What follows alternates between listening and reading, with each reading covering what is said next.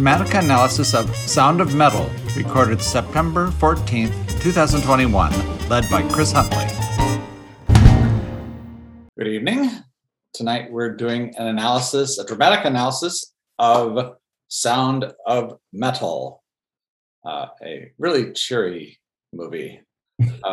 Should be watching that with Coda, sort of which is the happier version of the same thing. No. So let me share my screen, and hopefully I didn't. All right.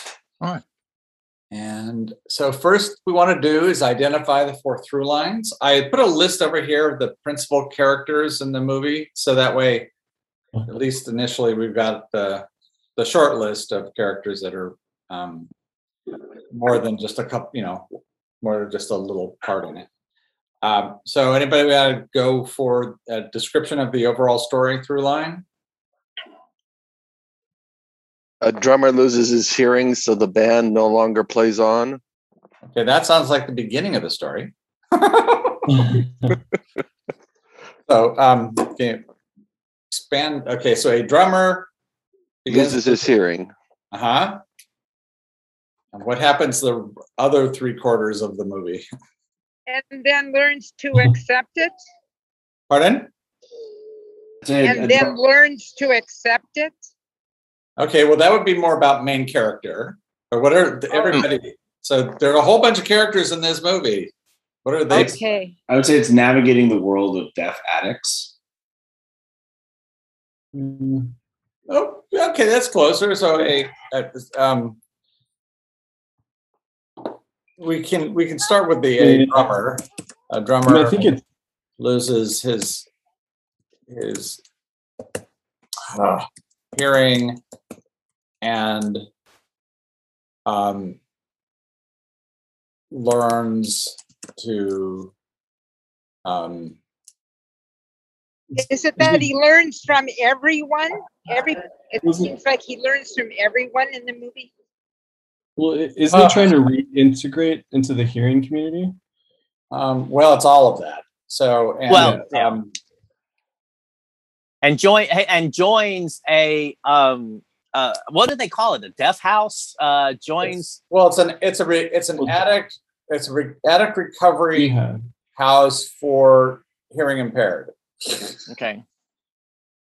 It's a shelter, rehab shelter. Okay, that's fine. Yeah, that's good. Shelter for the deaf.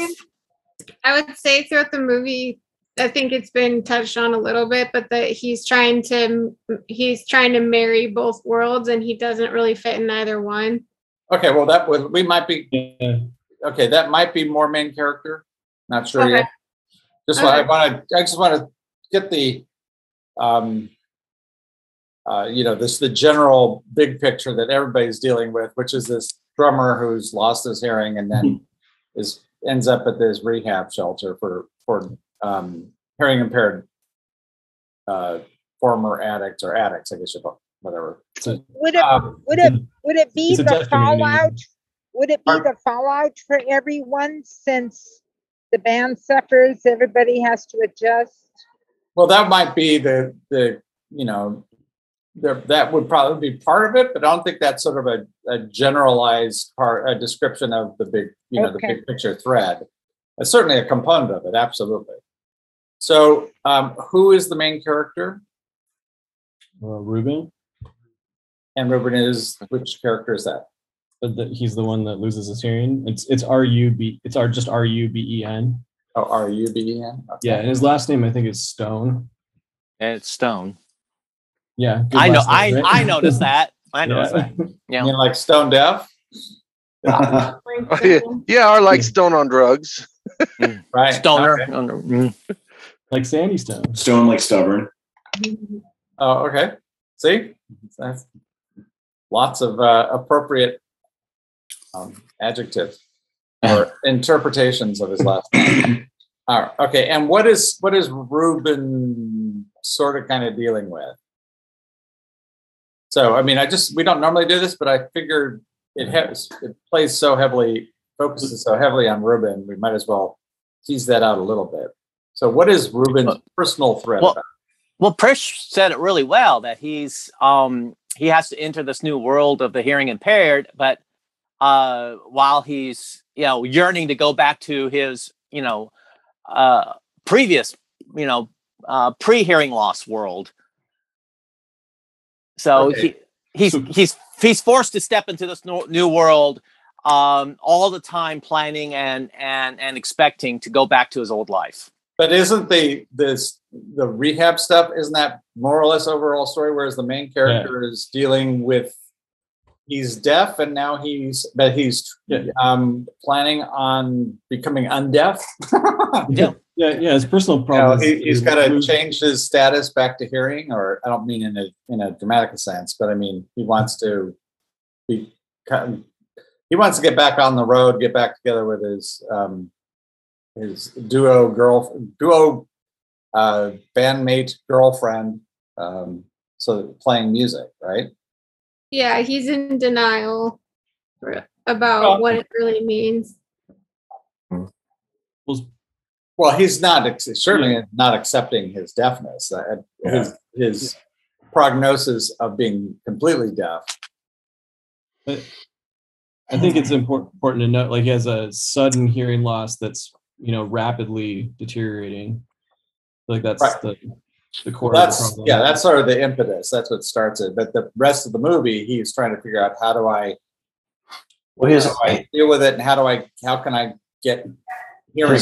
His whole life is music. It's the band and it's his music girlfriend. And I think is. So I think the story is how do I get back to music? Yeah. Or how do I reverse course? Who am I if I'm not music? Yeah. He doesn't actually lose all of his hearing till the last act. Right? So I mean he doesn't lose his hearing ever, because technically he loses his hearing once he has the cochlear implant, because they bypass it. But he can hear. It's just not what he was expecting. Right. He's not hearing not the way he used to. Okay. So getting back to music, that certainly describes what he seems to be focused on. Again, I'm not trying to deal with this from a domain issue or anything like that. I just wanted to separate that out a bit from the drummer story that, who's gone deaf and is now is an addict and is now in a rehab center, because they're so tied together. I just wanted to have that discussion right now to tease it out a little bit. Okay, so who do we have as the influence character or characters, potential influence characters? I would say Lou and Joe.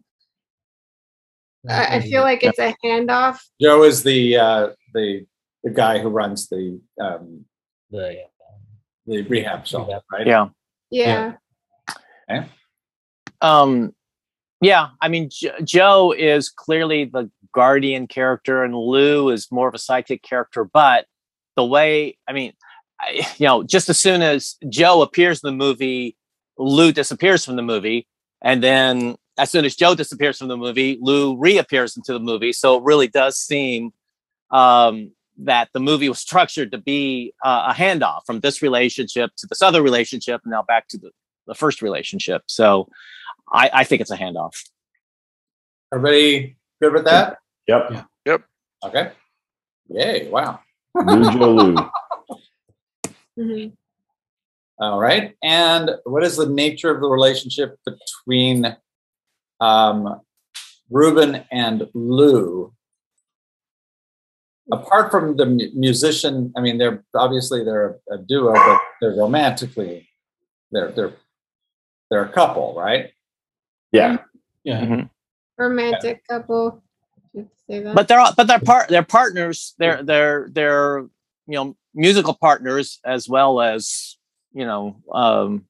sexual partners. Right? So partners, and then they're saving each other's lives, right? They're a couple of lifesavers. Right. Yeah. That I think is probably closer to what the relationship is, because the Remember, they were both really messed up, and she used to cut herself. And he, before we see him, he was clearly, a serious addict. That seems to have been history, but that seemed to be also so it's kind of like life, I don't want to say life-saving partners, but sort of that idea, because then Joe makes more sense, because he's also that same kind of a partner, that kind of partnership that he's trying to, that's challenged with Ruben at the rehab center, right? I will say too, though, that Lou, it's in a way, I think it's a little more like Lou is saving Ruben, partly because in the end, when they hook up again, he's surprised that she hasn't cut herself recently. And I think what they show at the beginning, it looks like she still was cutting somewhat.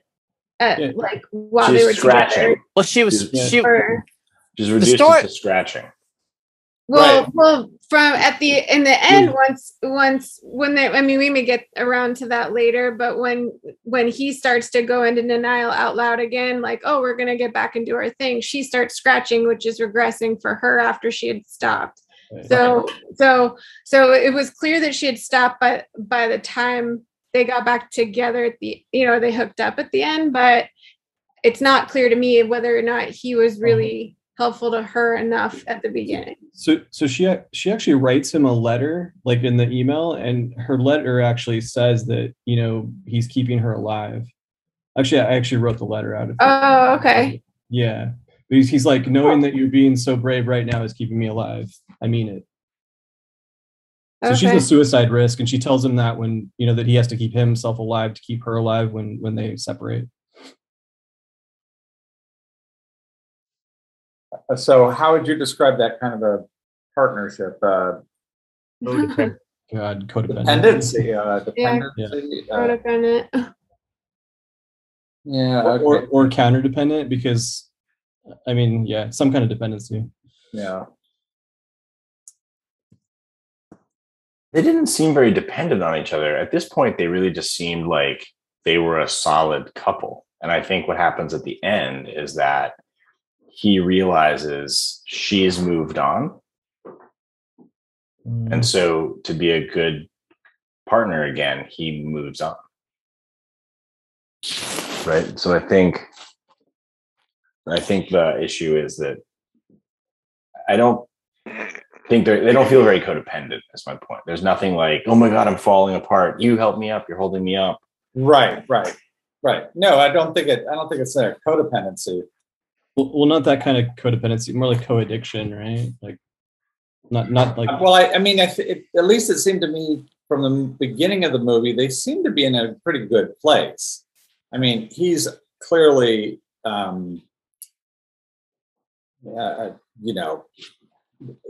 denies any problems that he has and just pushes through them. Right. But they seem to be a pretty solid couple and good for each other. Well, I think you can. So like she's still scratching, like in the opening scene, and he's stopping her from doing that when she's waking up. So there's definitely like some intervention going on. So it's just, I don't know if we need to judge the health of that, but it's definitely there. No, not at this point. But anyway, okay. So, yeah. But I think that nature of that relationship works really well when we talk about Joe and Ruben too, because Ruben's kind of, the roles may be reversed a bit, but because Ruben's the healthier of the two. Although I think Lou may be the healthier, and she just is maybe just reflecting the conflict and showing it by scratching. Okay, so let's go to the. We're going to go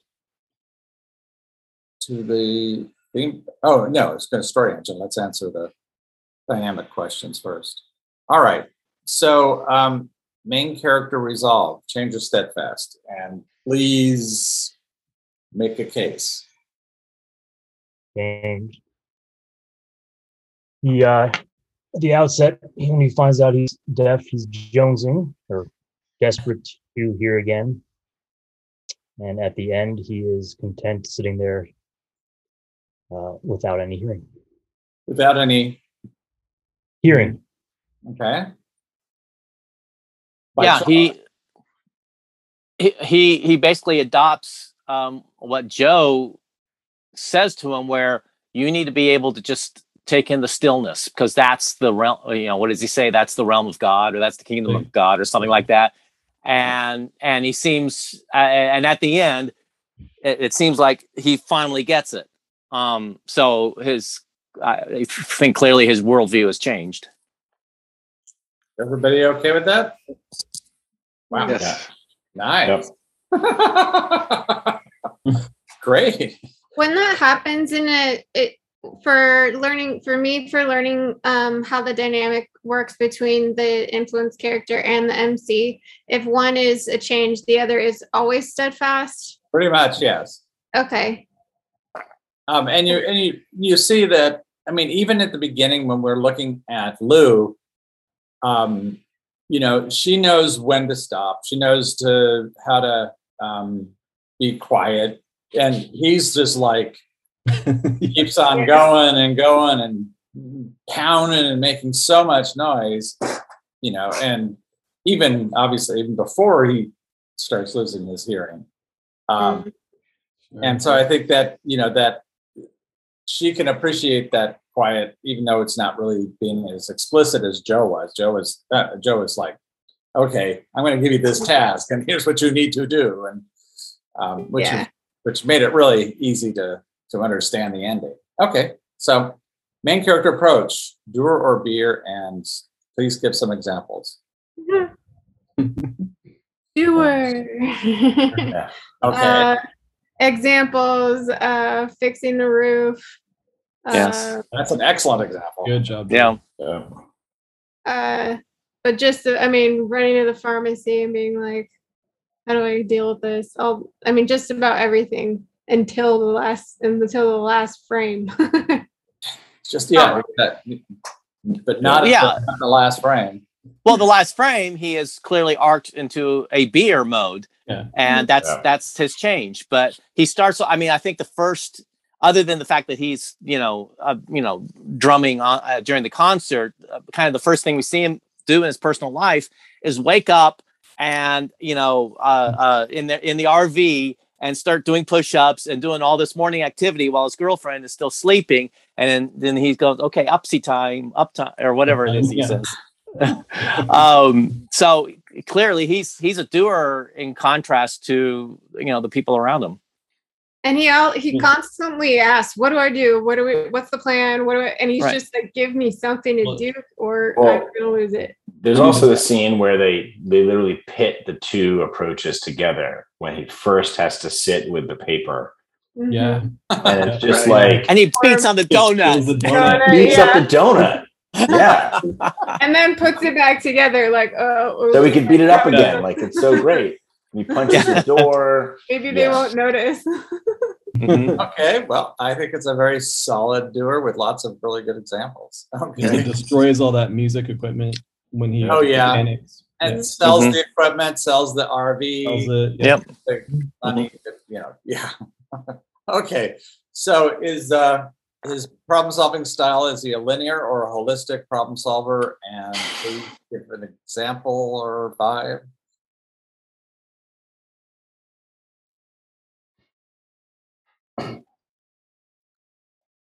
He's like uber linear. Yeah. Almost like he seems like super linear, because he doesn't even go to the doctor first. First he goes to the pharmacist. He's like one step removed from the doctor. And then he goes to the doctor. Like, is there anything I could take first before, so I think he's but he's very cause and effect. Okay, I want to solve a problem. What are the steps I need to do to take it? And so he agrees to go to this rehab because I think to appease his girlfriend and say, all right, I'll do this so that we can get back together again. And but everything is trying to, achieve a result. Yeah. And as opposed to, yes, we see him enjoying the process, but that's not his first, that's what he's learning from his impact character, which, you could argue that the whole facility, the whole group of deaf people that he's learning from, could sort of share the impact character energy, but by himself, he's just, I want to accomplish something. What are the steps I need to take to get there? The selling, he needs the money.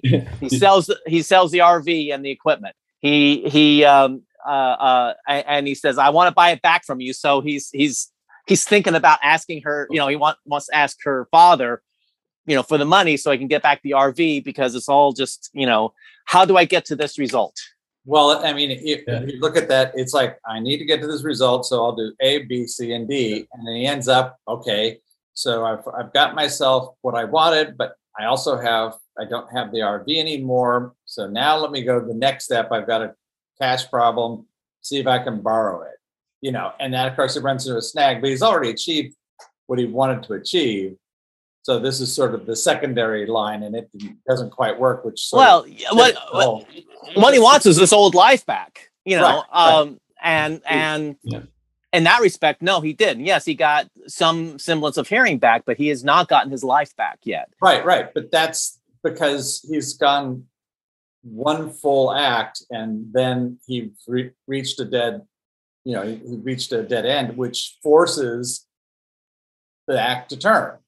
Mm-hmm. Things change, and now we're in a new act because she's making music without him. So that right. So let's then bring up the story driver. Do actions drive decision, or decisions drive actions, and give some examples?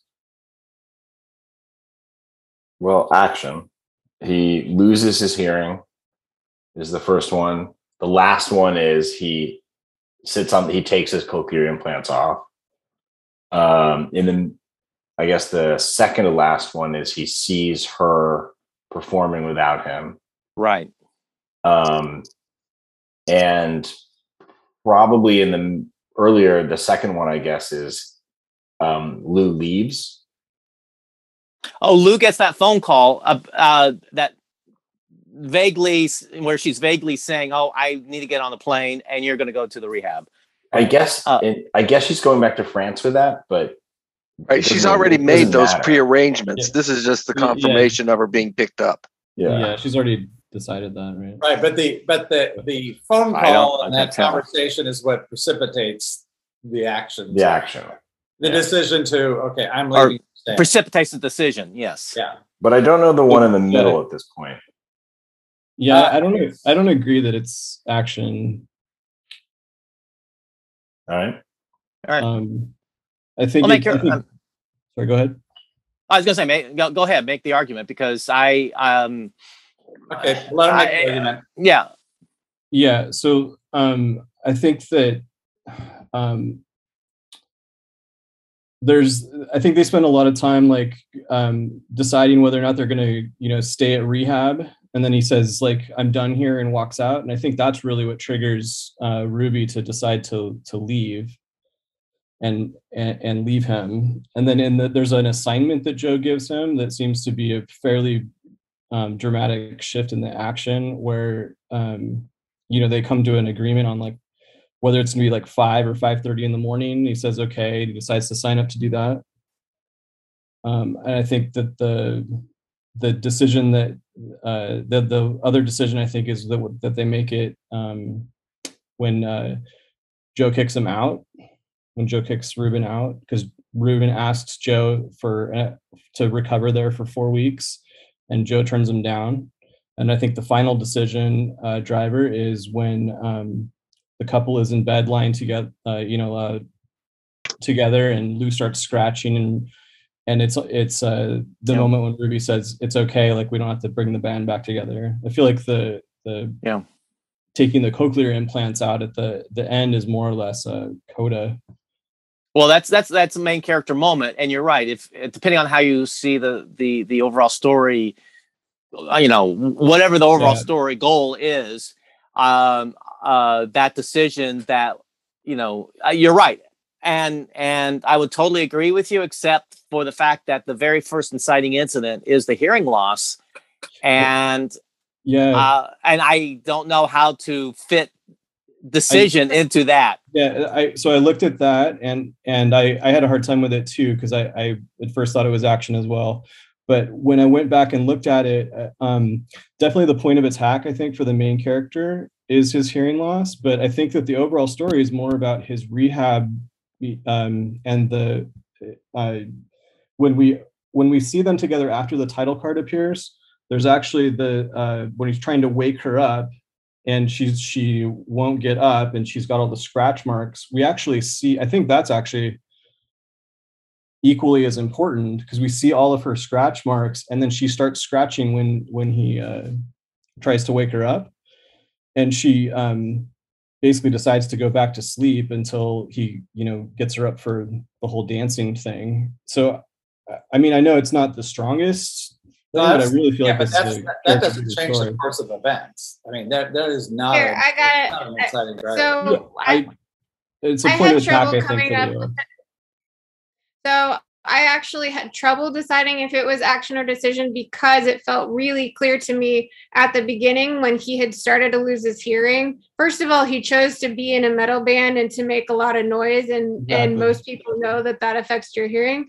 Second of all, when he was told not to go and be around a bunch of loud noise, he did it anyway. And so for me, I was like, that was a pretty fucked up decision. I mean, obviously that's my judgment and my take on it. But I feel like that was an inciting thing for sure, because then it completely went away, didn't it? No. Once he lost his hearing, he lost his hearing. It did not. It did not come back. No. Once I know, but it was rapidly declining, but it made the biggest leap, I think, from watching it, like right after he had chosen to go play anyway. Yeah, he goes from 70 to 80% to he can't hear a thing. No, it's like 20 to 30. He's 70% loss. Yes, he's like 20 to 30% hearing. He can only make out 20 to 30% of the words that are said. Right. But after that, he can't hear what she says at all. No, he can hear. He just can't understand. I mean, that's the problem, is that the first time we get a sense of, this is really bad, it's already happened. It's gone.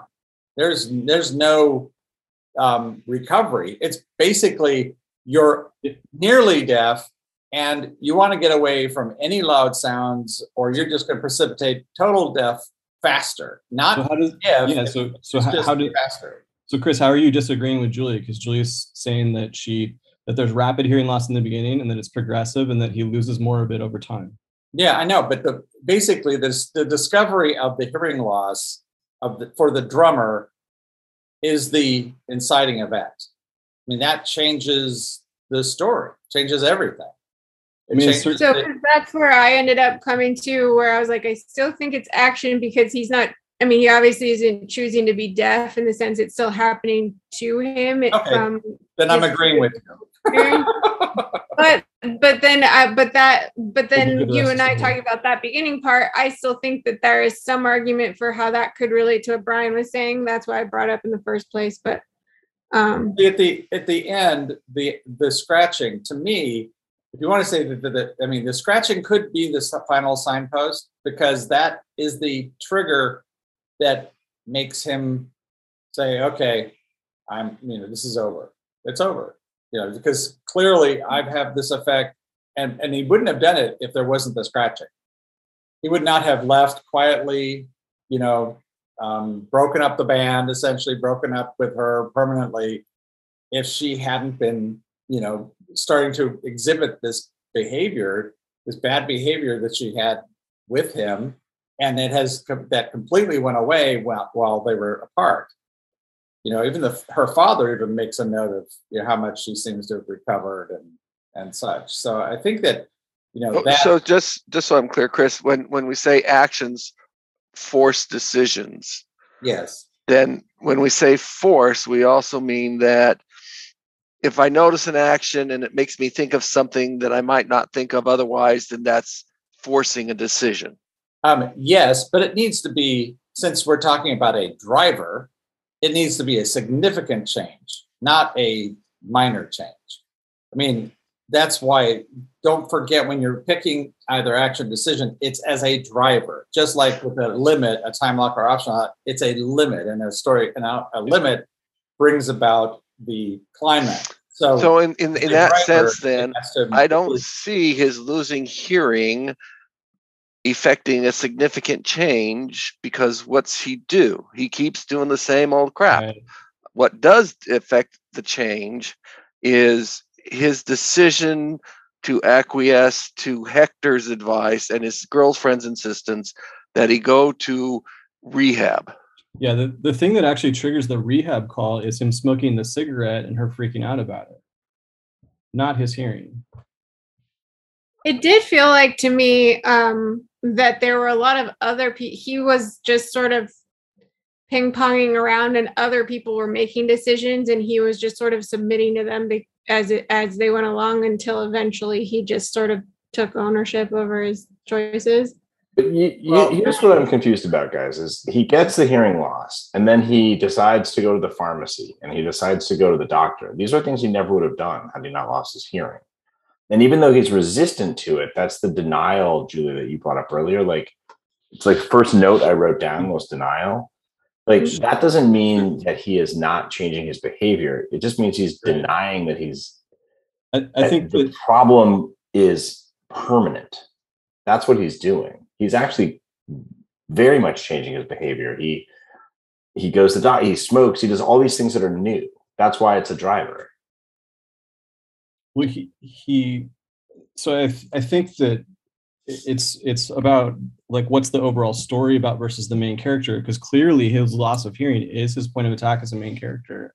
I don't think No. Look at this at the drummer. The drummer in a two-person band loses his hearing, and it completely affects the band because he can't hear the singer. He doesn't know when to stop. It like just ruins the band. Mm-hmm. That's action is the thing. I mean, I don't know that that's necessarily true, because they don't play it out. I mean, like they don't need to, because again, we're talking about, this is the thing that instigates the rest of the story. And if he had not lost his hearing, then we wouldn't have a story. Here's the other thing too, is we're talking about decisions as though they're only Rubens. Right. Like, he loses his hearing and Lou decides, we're not going on tour. You have to deal with this. I'm calling Hector. Like, his actions drive her decisions. And we're right now talking about as though he does it because he's the protagonist. That's not it, though. Right. Well, that's not the argument I'm making. So that's a straw man, but yeah. But it's not a straw man. It's just a different point of view. The one thing that I would say. Hold on. Go ahead, Nick. I was just going to say, so he's a doer, and if you put him in an action movie, then it's supposed to be like he's flowing with the action. Yeah, exactly. He's flowing with the way it goes. That's not the right characteristic, but he's comfortable in trying to solve this. Yes. And don't you think he feels like? Doesn't it seem like he feels like he's got this under control? No, I think he feels like he's trapped. No, what do you mean? He was told right at the beginning, the very first time he was talking to the pharmacist or the doctor. Yeah, you can get cochlear implants. There's a solution for this. It's just really expensive. Well, yeah, but he buys that like a, which is like ridiculous, right? I mean, the whole point of the movie is that it doesn't work. No, it doesn't. It doesn't put things back the way they were. It does work. It does allow him to hear, and he can hear. But that's what, as a musician, I mean, the way that's a quality difference. That's not a quantity difference. It's a quality difference. He comes in the room and asks if he can hear her, and he says perfectly loud and clear. Right. So he can hear. It's just not the quality. Right. He can't be a musician with that. Right. As opposed, so I mean, he goes and he takes actions to essentially to get the band back together, and he gets to the point where theoretically they could, because he could hear the music, he could hear her sing, he could hear the beat, he knows how to play, so he could do it. It's just she's moved on, and the relationship is over. Not so I think that's kind of what's going on with that. Anyway, let's move on. I don't want to hang up. Something just came to me at the very end when he's sitting there. Can we think of that as he found pure music? Because sometimes in music there is a silence. Hold that thought, Krish. Hold that thought, because that's not really what we're talking about here. But yes, that's a great comment for a little bit later. Okay. My thing is we can come back to this, because once we understand, once we clarify exactly what the story goal is, the overall story goal, and this is an overall story question, and what exactly is the measure of success or failure? What is the moment of success or failure? Then maybe we can get a clear idea of whether that moment is a decision or an action. Fine. Let's get back. Okay, moving on. That sounds great. Okay, story limit, time lock or option lock? Any thoughts? I think it's an option lock. Okay. And I know this isn't generally the way we talk about options, but the thing that I noticed is sort of like, in terms of his geography, it's not really a great word for it. His life is a certain amount of things, and he's losing them. Mm-hmm. He loses his music, he loses hearing, he loses his girlfriend, he loses his RV, and then eventually he loses all hope that the band's going to get back together. That's the sort of second to last scene there in the movie. And it just felt like a carving away of the space that defined him. And that's very much how I saw this movie, as an option lock. Okay. Everybody okay with that? I like that. Yeah. With option lock, is it also like option unlocking as well? Like, so you have both sides of it as you go? Well, does it have to be a limit? Because it feels like he loses them all and then starts to get them. Hold on. In this context, it is a limit. All options don't have to be locked, or they can be unlocked. But for an overall story limit, yes, basically what they are is a finite number of options that are explored one by one. And once you have explored them, that's what brings about the climax. It's not that you gain them or lose them. It's just that they are explored, and they either help resolve it or not. But ultimately, when you've explored the entirety of them, pretty much you have to, it brings about the climax, because there's no more territory to explore. Okay. Yeah, I think in this case, it's like, what are all the ways you can reintegrate back into the hearing community? And by then, he's on his own. I think it's more than that, because it's partially, that might be it. Might have to do with the band. Yeah, right. The outcome, success or failure, and what do we? Well, let's just talk about this first, and then we might have a different way of going about this. But anybody have a thought about success or failure? I feel like it's a personal triumph, a bittersweet ending. That's my feeling from it. Yeah, me too. So, is it a success or failure? Failure. It's a failure. It's failure. Failure. Any nays to that? Okay. And what is it that's failed? Since everybody seems to be very clear that it's failed, what seems to have failed? I think he's still on his own. Not he. It wouldn't necessarily be he. This is the overall story. The band's not going to get the band's not getting back together. Right. So the options about the band. What is the last option? There's a very clear one. Yeah, that the implant surgery is going to help with it, right? Nope. No? It's about her. We're going to go back on the road. It's when he sees her with her father, and how good she is, and how good they are, and that he's not part of that. And that's why it brings about the climax. It doesn't determine the climax, but it brings it about because the she needs me kind of a possibility is clearly not. I mean, she's having success, but then he sees her with, another person, and they have this musical moment that he can't appreciate because he can't really hear it well. It doesn't sound great to him. Yeah. That pretty much is the last option for getting the band back together.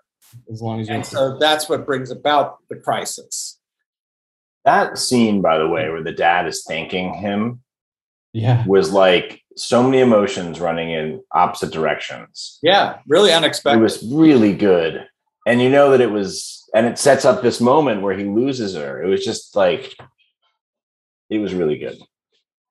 Right. Yeah, it really, really, really was. Okay, so then we're dealing with judgment, good or bad. And I know where we're going on this, but I'd like someone to explain why. Sandy, you're the one who said, it's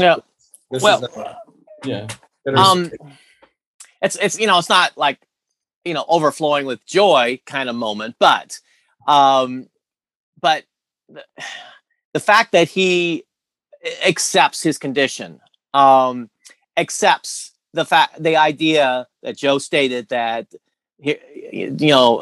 deafness is not a disability, does seem to resolve it resolves that angst. It at least resolves that not to predict any points, but resolve that chip on his shoulder that makes him resentful about being deaf. He accepts it. And he embraces the stillness, and that's portrayed as being a good thing. Well, I think it's the second half of that more than the first. Yeah, it's the embracing that seeking and seeking solace in the quiet is what shows that A, he certainly has changed, and B, that he's okay with it, because he couldn't even sit still without bashing a donut. When we first saw him in that, and then he couldn't even sit still while he's pounding at the beginning when he's pounding his drums, even though he's deaf. So, suddenly he takes, the implants out and it's completely quiet and he's at peace. So yeah, it's the finding the stillness is what makes it good, is what says the inequity has been removed. It's not, the woohoo, but it just says, okay, there is that. And we see what looks like the serenity of the kingdom of God right there with the bells. And the sun is shining. The clouds are going away. The bells are the thing that actually forced him to take it off, which I thought. Right. He found serenity. I think this is also to Trisha's point, but like how there are rests in music and stuff like that. I think that was he found his way to that change through musicianship, but it was the quietness that he was embracing. And at the same time, if the camera was showing us what he was seeing, it looked like he was seeing things in a new way, like they were more beautiful as well. So it seems like he was able to connect to something divine in that way, like you're saying. What's interesting, I read a number of plot synopses for this. Mm-hmm. I wanted to pull out the names. And depending on the synopsis, some people just say, and then he sits in silence. And some of them say he's like at peace. So it's like, so there's sort of the neutral description, and then there's the more the judgment good description. So I thought it was very interesting that, because they are ambiguous about it. They don't make a big deal about it. But I thought that was kind of interesting in that regard. Okay, so let's, very good. I think that was very useful conversation.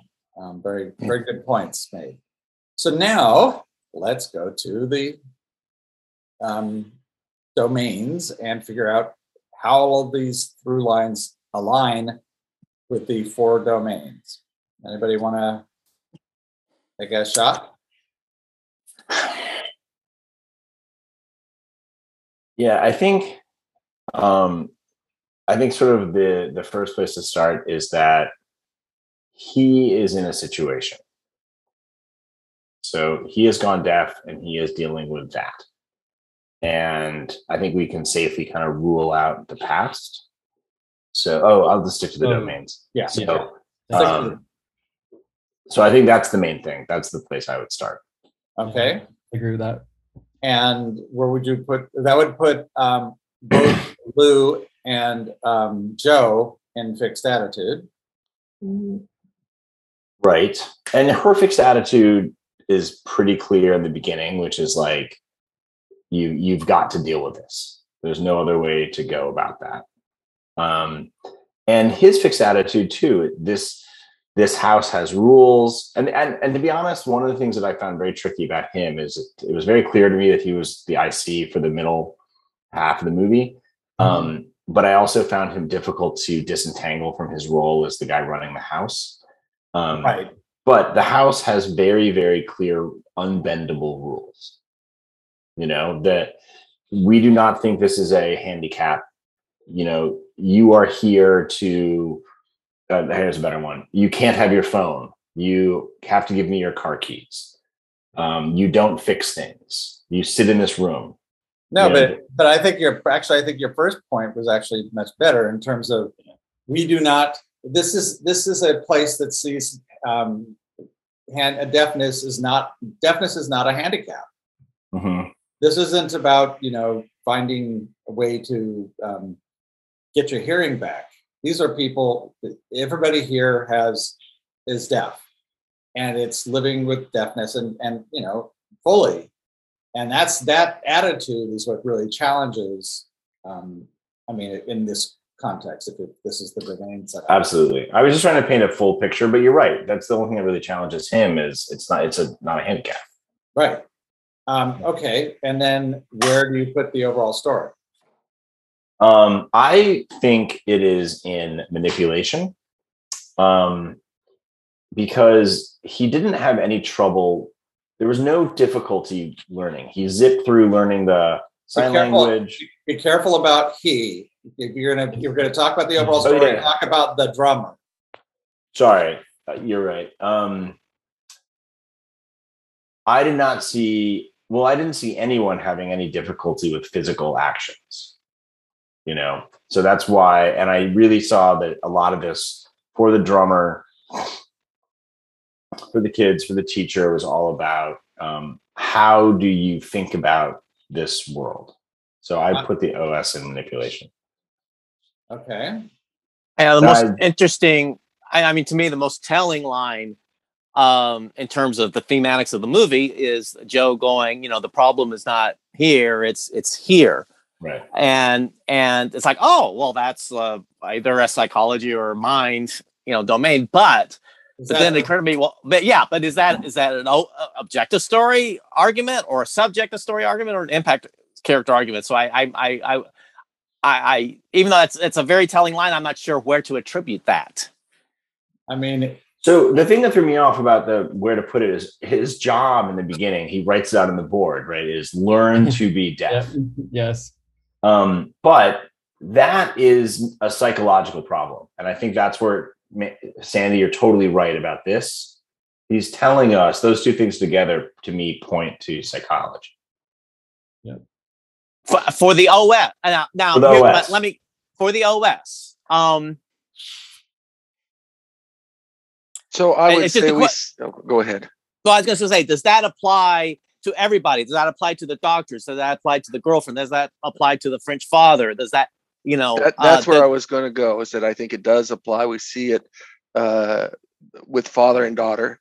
We see it that the way that the manner of thinking has created a tension between them. Dad confesses that he thought that first of all his wife had stolen his daughter. Then he thinks that maybe he confesses that he thinks Ruby had stolen his daughter.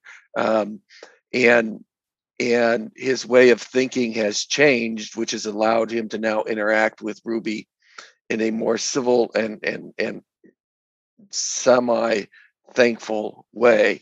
And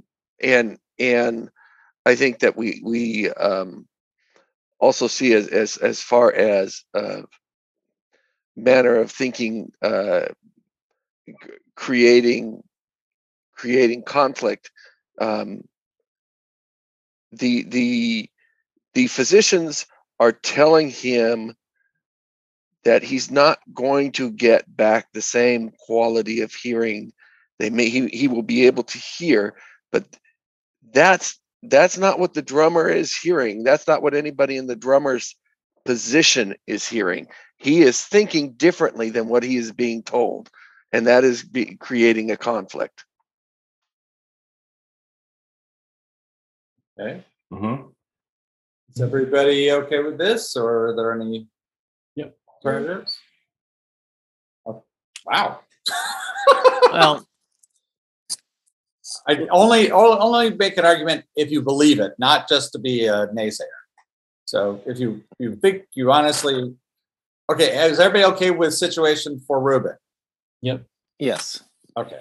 Well, let's see. And part of my thinking is, well, because where the OS and the subjective story end up, plays into the stop-start dynamic, and of course that's always 6 of one, half dozen of the other. So I'm fine either way it falls, but it felt to me that it was more of a chip on the shoulder, stop kind of story for the main character than it was a hole in the heart.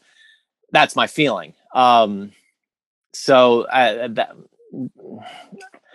again, I have to make sure, in terms of activity, what's creating a problem. Well, obviously the activity of playing heavy metal, I think it's actually called death metal, creates the problem in the, it creates the problem. Being in these rooms with loud noises and actually, creating the noise himself. We don't know that. They tell us it could be an immune disease, an autoimmune disease. Well, that's just the doctor commenting, right? Right. Yeah, but he also comments on the other one, so we don't know. Mm-hmm. That's my point. Right. When he plays, though. But isn't the problem that he can't play? He's going deaf. He's a musician there's a musician that can no longer play because he's losing his hearing. I mean, and then it seems, I find that it feels like it's convoluted to switch it to psychology, because the problems that are presented are, okay, you need to understand what's going on, if you continue playing, how that's going to affect you, you might be able to get a cochlear implant, but you're going to go deaf eventually, and this is just a mechanical way around that. You need to learn sign language. You need to learn how to be deaf. You need all those, doing kinds of challenges. Act 3 is almost I'm got to get money. I got to sell this. I got to sell that. I got to pay for the implant. I got to get the implants, and then that's sort of all about getting the implants and selling everything that needs to be done for that. And so where's the conflict out of that? Yeah. The conflict that the rest of the world is feeling and in conflict with these things, these activities. You have a drummer who is basically fighting the system. The system is helping him. The doctors, they're all there to help. Yeah, they're all conflict. Right. But if he's fighting them. No, he's fighting them. He's not accepting, oh, I'm deaf. Okay, I'll stop playing. Yeah, but why is he fighting? But why is he fighting them? That's not the overall story. That's the main character. But I think why I think it's important to go deeper, because this is a story about an addict, right? This isn't just whether or not. But that addiction issues are separate from his main character through line. To me, the addiction issue only applies to Lou, to Ruben, and to Joe. those are the only 3 people who are dealing with the addiction. I mean, there are other addicts. There's an entire support group of addicts, right? I know, but we don't. Deaf community. But I actually think the addict thing only applies to Lou, because he never like goes to find heroin. He never, the most he ever does is smoke, and it seems fairly controlled, right? Joe's story is history. Right, but it's the behavior. I think that's what they're talking about. It's the behavior, the addict behavior. Right. He's thinking like an addict. I mean, the whole story is about. But I don't see that in the other characters. That's my point. Is I see those 3 things: the scratching, the addict, behaviors are really only seem to apply to the main character and the influence characters, whereas everybody else is part of helping the drummer learn to navigate the world of the deaf, rather unsuccessfully, but that's because he's fighting the whole thing, but that's what conflict is. So Chris, sorry, Mike, go ahead. I'm trying to find where, because I was thinking that the overall story was a sort of like, you've got to think of yourself like a deaf person. Okay. Right. Well, and I see, again, that's where I had a conundrum. It's like, is that overall story or is that subjective story? Well, I'm with you. I mean, the middle part is really, really strong on the subjective story. Because I think, again, it's not just Joe, but it's also the teacher and the children, and the other people there, and the support group members. I think collectively are serving as influence character there, and he is in relationship with them, and so all that psychology, I think, I think is manifesting. I think the psychology is manifesting mainly in that relationship and those relationships. Yeah, but if you're talking about everybody in the story, that sounds like overall story, Sandy. I mean, you can't have everyone in the story is in the relationship, and who does that leave to be in the overall story? The dad, about Lou's dad. Lou's dad. Well, Lou's dad and but in that middle part of the movie, Lou's dad and Lou don't exist. But you're asking for examples. That's a fair question. You're asking for examples. No, Sandy was basically making an argument that everybody is in the subjective story. And I think when you have everybody in the story, that pretty much by definition is the overall story. So you were making a case for the overall story, looking at the middle of it, the overall story being in psychology and manipulation. I was making the argument that the relationship story is in psychology. Yes, but you were saying everybody's in that relationship. Okay, well, again, fair point. Right. That was my point. You said everybody is in the relationship. Well, that's the overall story. Okay. Getting back to the physics. So then look at Lou's dad and Lou's mom, because they're only really in Act 4. Lou's mom is dead. Yeah, but the topic is coming up, and that's where the source of conflict is that her mom. No conflict in Lou's mom. There's no conflict there. There have been historically, but that's not part of the story. That's just information. Well, you don't think there's any conflict between the dad and Lou's dad and the surprised guest that comes to his house? It has nothing to do with the mom. You don't think that's they spend a whole scene explaining how it's related to the mom, the dad. Then why is it? But his father is explaining himself by example about bringing up the mom, and then goes on to say, but I thank you for what you've done for her, because I misunderstood exactly what was going on, and so I was wrong. And it ultimately manipulates him, right? I don't think that's the point of it. I don't think he's trying to. I do. That's not No. I think it's a super genuine father moment to a boyfriend, and it's an apology, and it is loving. Yeah, I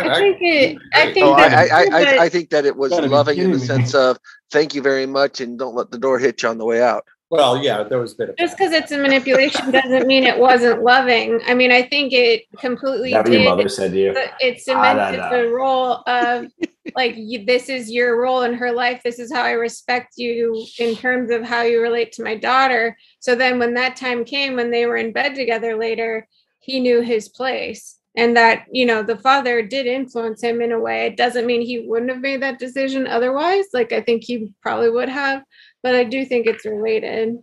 Okay. Now, I mean, you can't even bring up the finance issue if they have such a great, you know, family relationship, you know, why can't they talk about those things too, right? I mean, this looks like a family drama to me.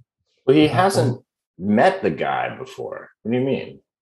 He's never been to France. It doesn't matter if they've met or not. I mean, like the dad knows, you know, that they live together. All right. And everything. Okay, hold on. So as far as I know, everybody for the most part is okay making the overall story in psychology. Is that correct? I was playing. Jim's not.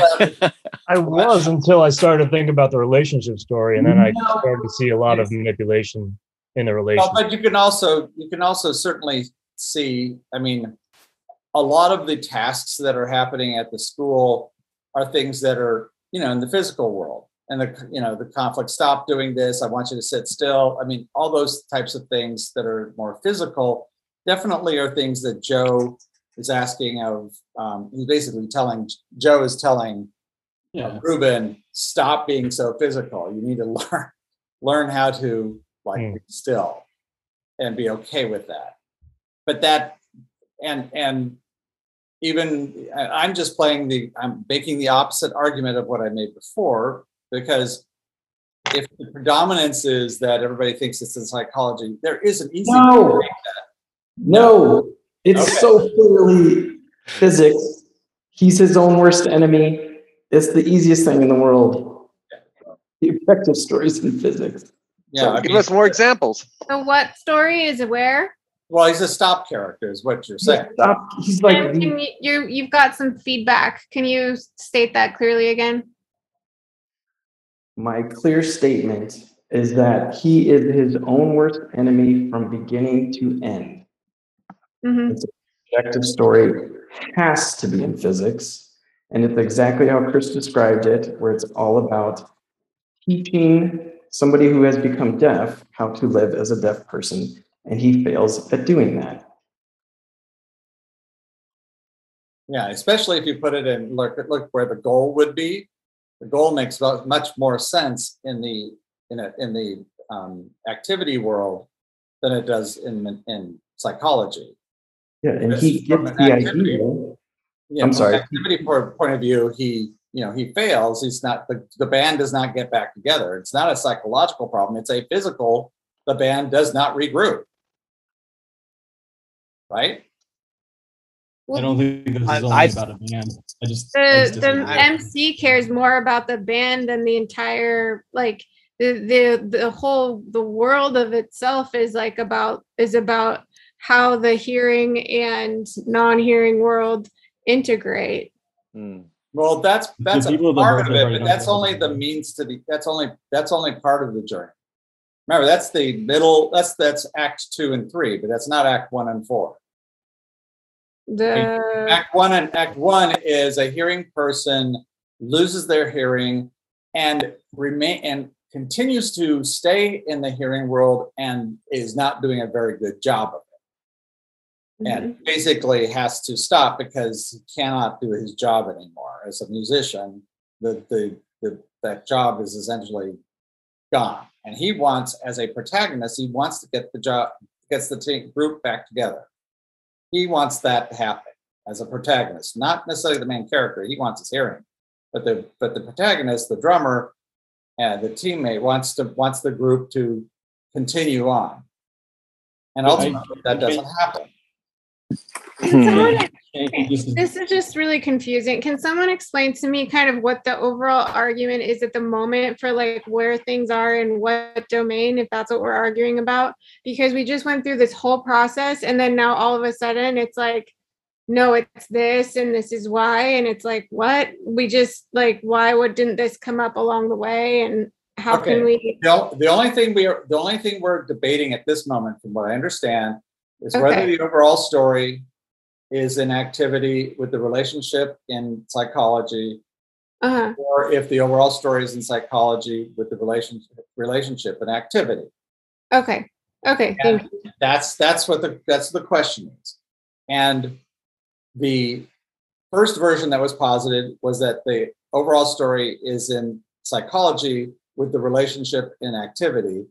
Yeah. Then I had posited that the reverse was true, because it seemed like when you start looking at the concerns, learning, obtaining, understanding, and doing, those all seem to be very, very descriptive of what you're seeing on everybody in the story involved in. With regards to this deaf musician wanting to try to get the group back together, and that the relationship is in the psychology, the dysfunctional thinking, because you've got this guy who's one part of it is really, well, not just one, but you've got essentially the addict thinking.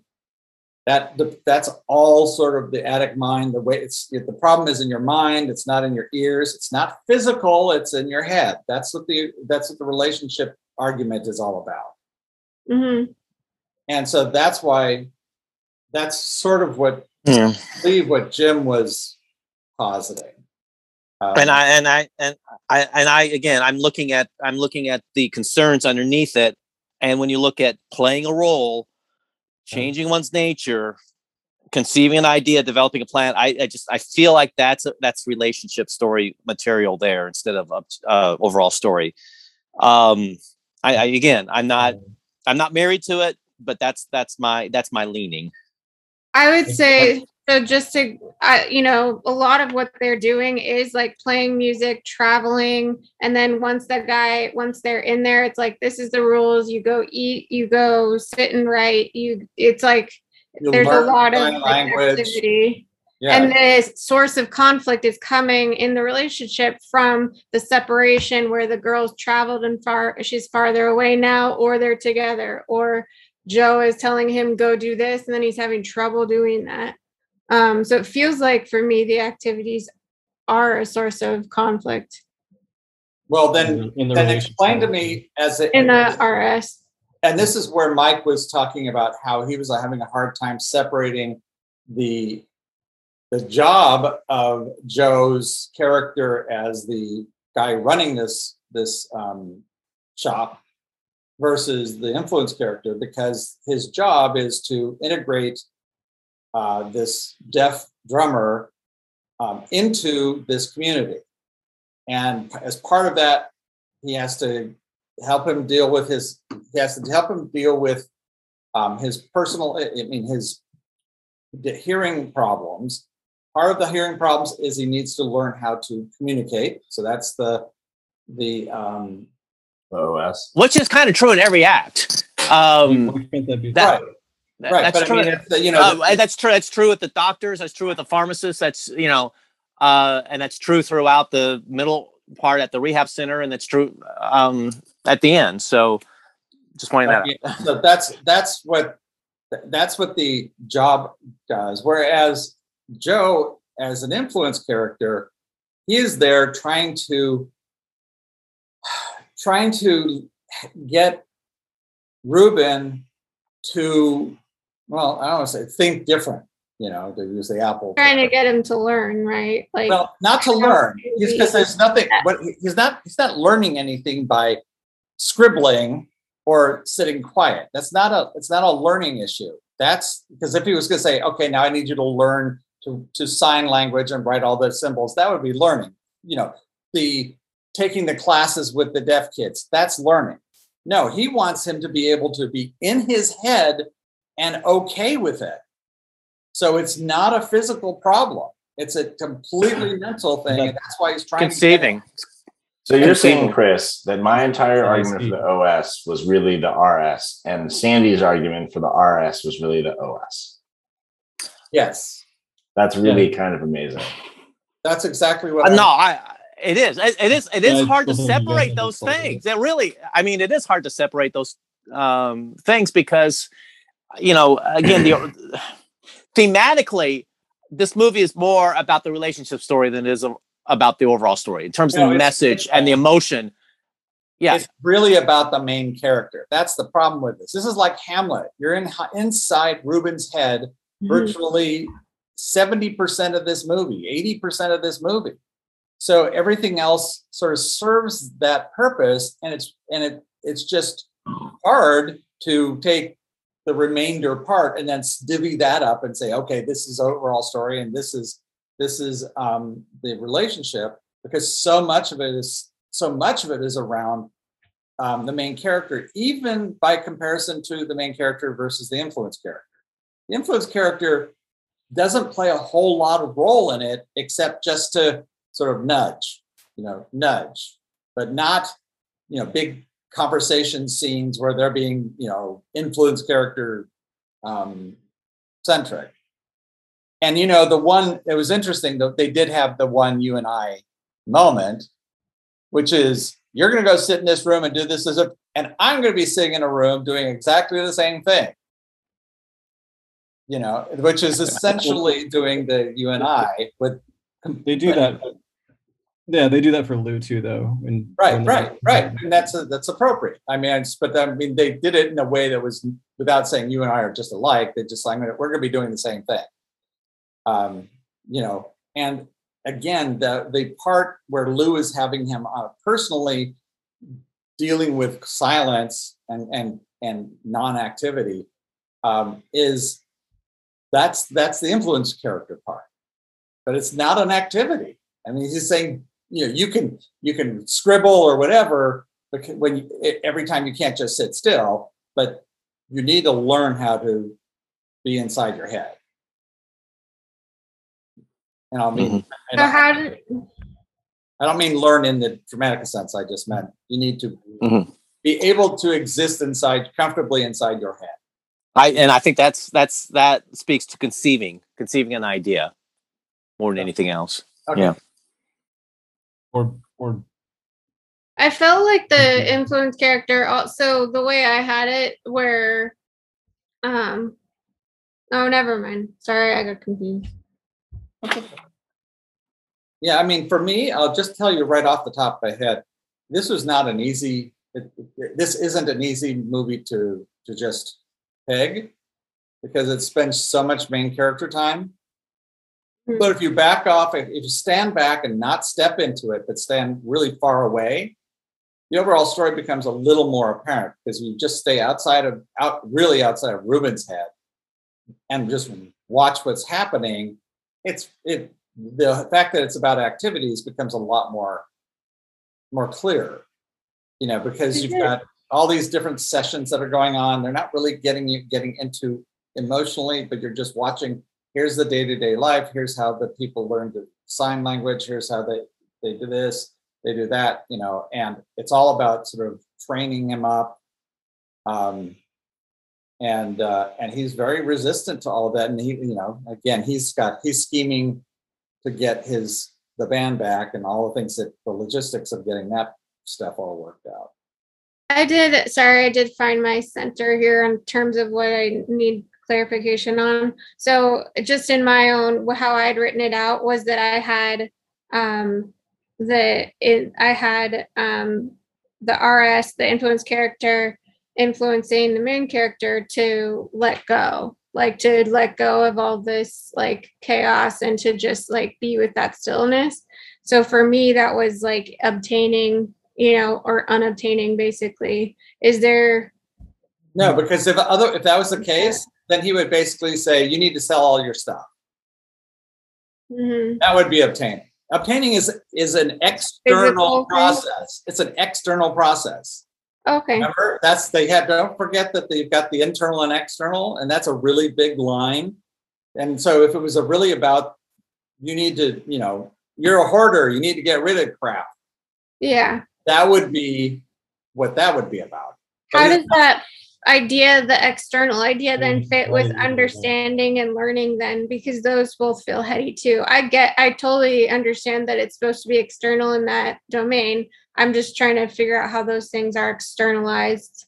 Well, okay, you understand essentially what's going on outside, how your ear works, how your hearing loss can happen, what kind of what's causing the physical hearing loss, how to get an implant, what you have to do. Yeah, those are all that would be all things having to understand how the physical world works. Okay. As opposed to the concept of understanding, which is that's not at all the same thing. It's understanding in the context of activity. You see, that's why it's always really important to constantly keep the larger context of any of the terms. Whenever you're like losing sight, back off and say, where's this item in the structure? Oh, this is an activity. So this is understanding an activity, or obtaining for because of an activity, or learning either to do an activity or to not do an activity, or doing something or not doing something. So but it's all in the context of an activity, an external process. Okay. A problematic external process. But playing music when you're deaf is a bit of a problem. So, Chris, one of the things I think is interesting about this too, then, is that the drummer, the protagonist, sort of disappears for like a third of the movie. Yes, and the main character. He becomes the main character almost entirely until he sees her doing music without him. And it's like, oh, now I've got to sell my stuff and I've got to get the thing. Yep. And I've got to, and because he can still drum so well, we hear him playing in the RV.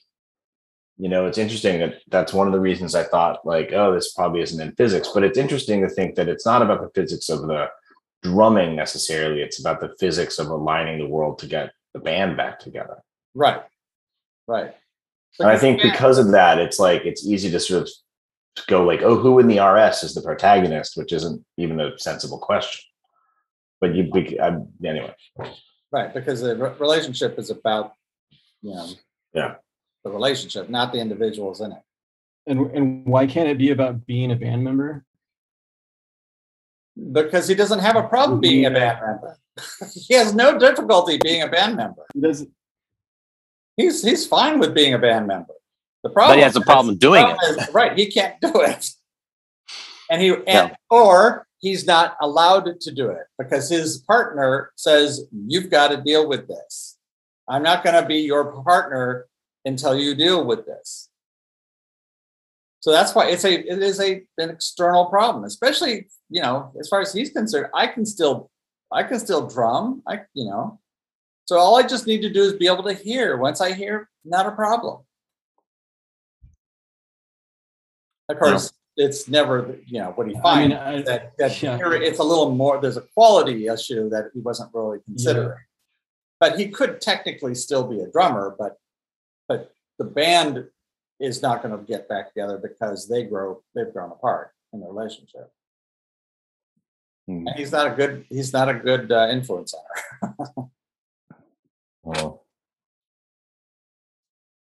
or he was too good. No, I think he may have been okay, but then the relationship that she outgrew the relationship. She healed, and he was.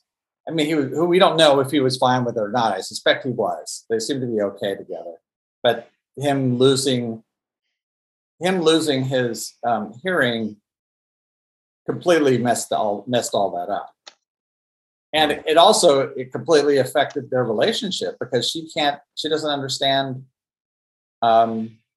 she can't communicate to him. So that physical problem became a problem for them, but that's not what they were about though.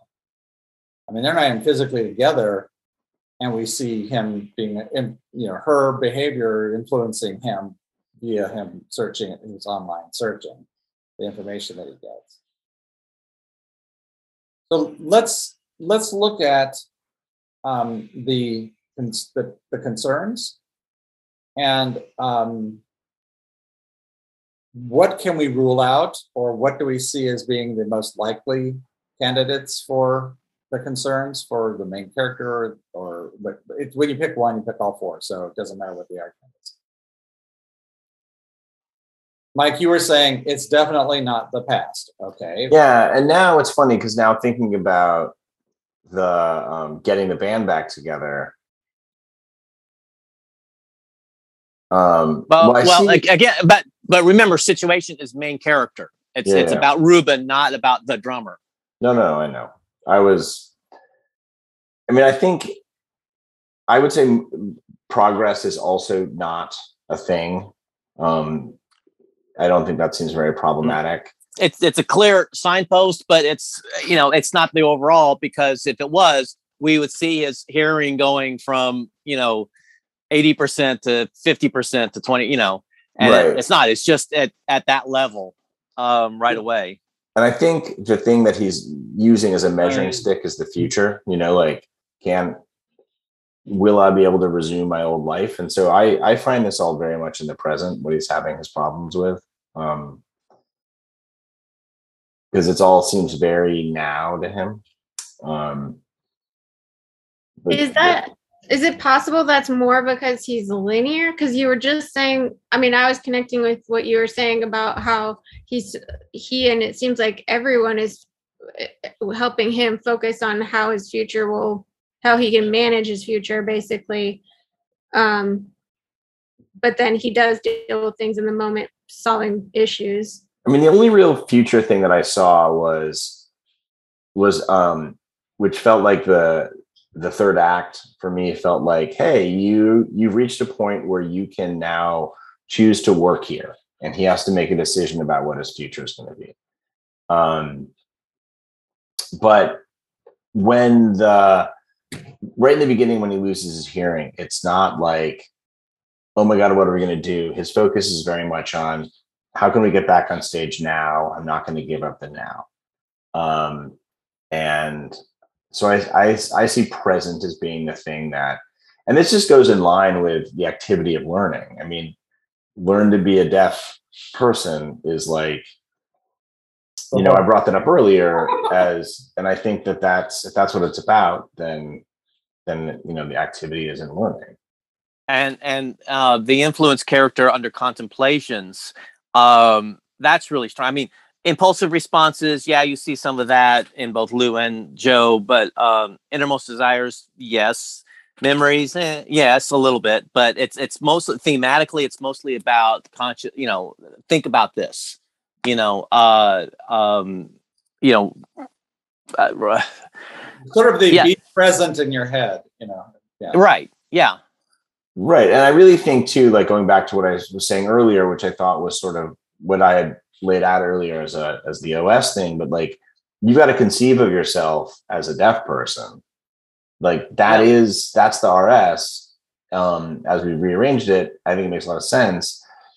And, that just feels like a very, very natural fit for the trouble that they're having, because between him and Joe, for the most part, in the middle, what he is resisting is that, and where he really fails is he fails to conceive of himself as part of somebody in the deaf community, which is why he gets the implants and why Joe has to ask him to leave. Yeah, that's where the conflict is in the, him trying to get him to reconceive. Conceive that deafness is not a handicap. And that is a big source of conflict in that relationship. It's even a problem with Lou. She doesn't seem to have a problem with him being deaf in the beginning. She just wants to take care of him as a person. Mm-hmm. So anyway. Yeah. So that's my argument is lower. And deficient and deficiency underneath that is certainly speaks to that whole handicap thing. Under conceiving. Under conceiving. Okay. So deficiency versus permission, but yeah. So everybody, how are we? I have some questions. Yes, good. So as I understood what Mike was saying, and I need some clarification then of the definition of conceiving. If one person says you need to think of yourself as X, and the other person says I refuse to think of myself as X, then this would be a conceiving problem. Yeah, it's the idea. If you talk about the relationship, so it's about how can we both, how can we get an idea of that we're in the same community? That you and I are alike. I mean, or you need to. One is saying you need to see yourself as as someone who is non-hearing and who is deaf, as opposed to someone who is hearing who has a hearing problem. But it's not. I had always thought it's not here. The conceiving is it's not here. It's not in the ears. It's in the head. That's what the conceiving is. But you got to get the idea. It's in your head, right, not in your ears. But the thing that I'm focusing upon is that for one person, that's not a problem at all. He is dictating that's what you need to be like. Right. And so that then qualifies as a type of conflict arising out of conceiving. Correct. Even though the conception is already there for it's only half the relationship. There. Right. It's only partially there. But it's a problem for the relationship because their relationship is like teacher student, I would say. Mm-hmm. That's what we picked in the beginning, though, right? It's kind of like if one of them's not going to get the idea, if the student's not going to get the idea that you are X, then the relationship's not going to be able to. Hey, but to Nick's point, one sec. Switch out deafness with addiction, and you can easily see how he's saying you have to think of yourself as an addict. You're not. Once you are either an addict or you're not. It's like, no, I take some things, but I'm not. I can stop anytime I want. It's like, no, you got to get the idea. Is you are an addict. It's the same idea of that conflict, except this is you are deaf. You're non-hearing, and that's okay. But you got to get the idea that you're actually deaf. It's a get over whatever hump it is in your head that you're saying that you aren't it because you are. Now, right. And the next and the conflict is between that point of view, which is the influence character's point of view, and the main character's point of view, which is my concept is I am going to get my hearing fixed someday. I just need to get money and I need to get my girl back and I'll get my whole life. So it is a conflict of concepts. Yes. Of what they're carrying around in their heads. See, so and so that's why it's a conflict. That's why it's a concern in that relationship. Yes. Does that help, Nick? Yeah. Okay. I had always thought of conceiving conflicts from conceiving of an idea as where the concept's not already set in stone. Right. Yeah. No one stop because they both have an argument. And in the middle, I mean, you could just even though Joe makes a convincing argument, you could just as easily say Ruben is making a very convincing argument because I kind of don't want him to give up on his goal of getting his old life back and being able to hear again and getting the band back together. In a way, I'm kind of rooting for him to stick to his guns on that front. But of course, the circumstances of the story are overwhelming that he has to eventually accept the new circumstances. There's no choice. Well, he does well. Okay, yeah. Well, I mean that's yeah. I know. The story form is designed that way, but you could easily tell a story where he doesn't accept it. Exactly. Well, yeah, exactly. Where, but again, especially at that point in the story, both characters are making compelling arguments, and you could, and it's up to you personally to decide who you're rooting for more, which position you're rooting for. Right. I don't think one is necessarily presented as being set in stone as the only argument to make. But the other thing is that you also have Joe is trying to say you're part of this community, and you still have Reuben, who is trying, sneaking around, checking on his girlfriend, on that other relationship. So doing things that are definitely not according to the relationship. So he doesn't he didn't really see himself or conceive of himself as part of the deaf community.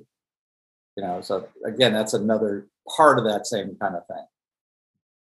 Okay. And then the other question that I had was just in the OS, I didn't hear it addressed very much about the conflicts arising from learning.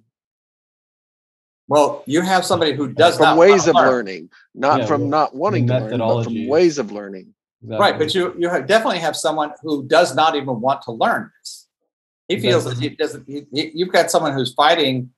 I don't need to learn sign language. I don't need to learn all this stuff because it's only temporary. In his mind, I don't see him fighting that though, Chris. Well, he doesn't. Well, he does it first. He has to give in, but ultimately, I mean, again, it's a roller coaster ride because, even though he's mainly a doer, you see him going down the beer path for a while. He is being a beer, but then he bounces back to his doer ways. So it's a whole roller coaster of times when he's fighting the new regime and times when he's going along with it. So I guess yes, there are sections of the movie where you don't see that conflict taking place because the main characters. I do have one question. So if we were looking at gathering information or learning as the concern, how is it showing up as the goal? It's not. Well, rather than saying it's not, how would it show up as the goal?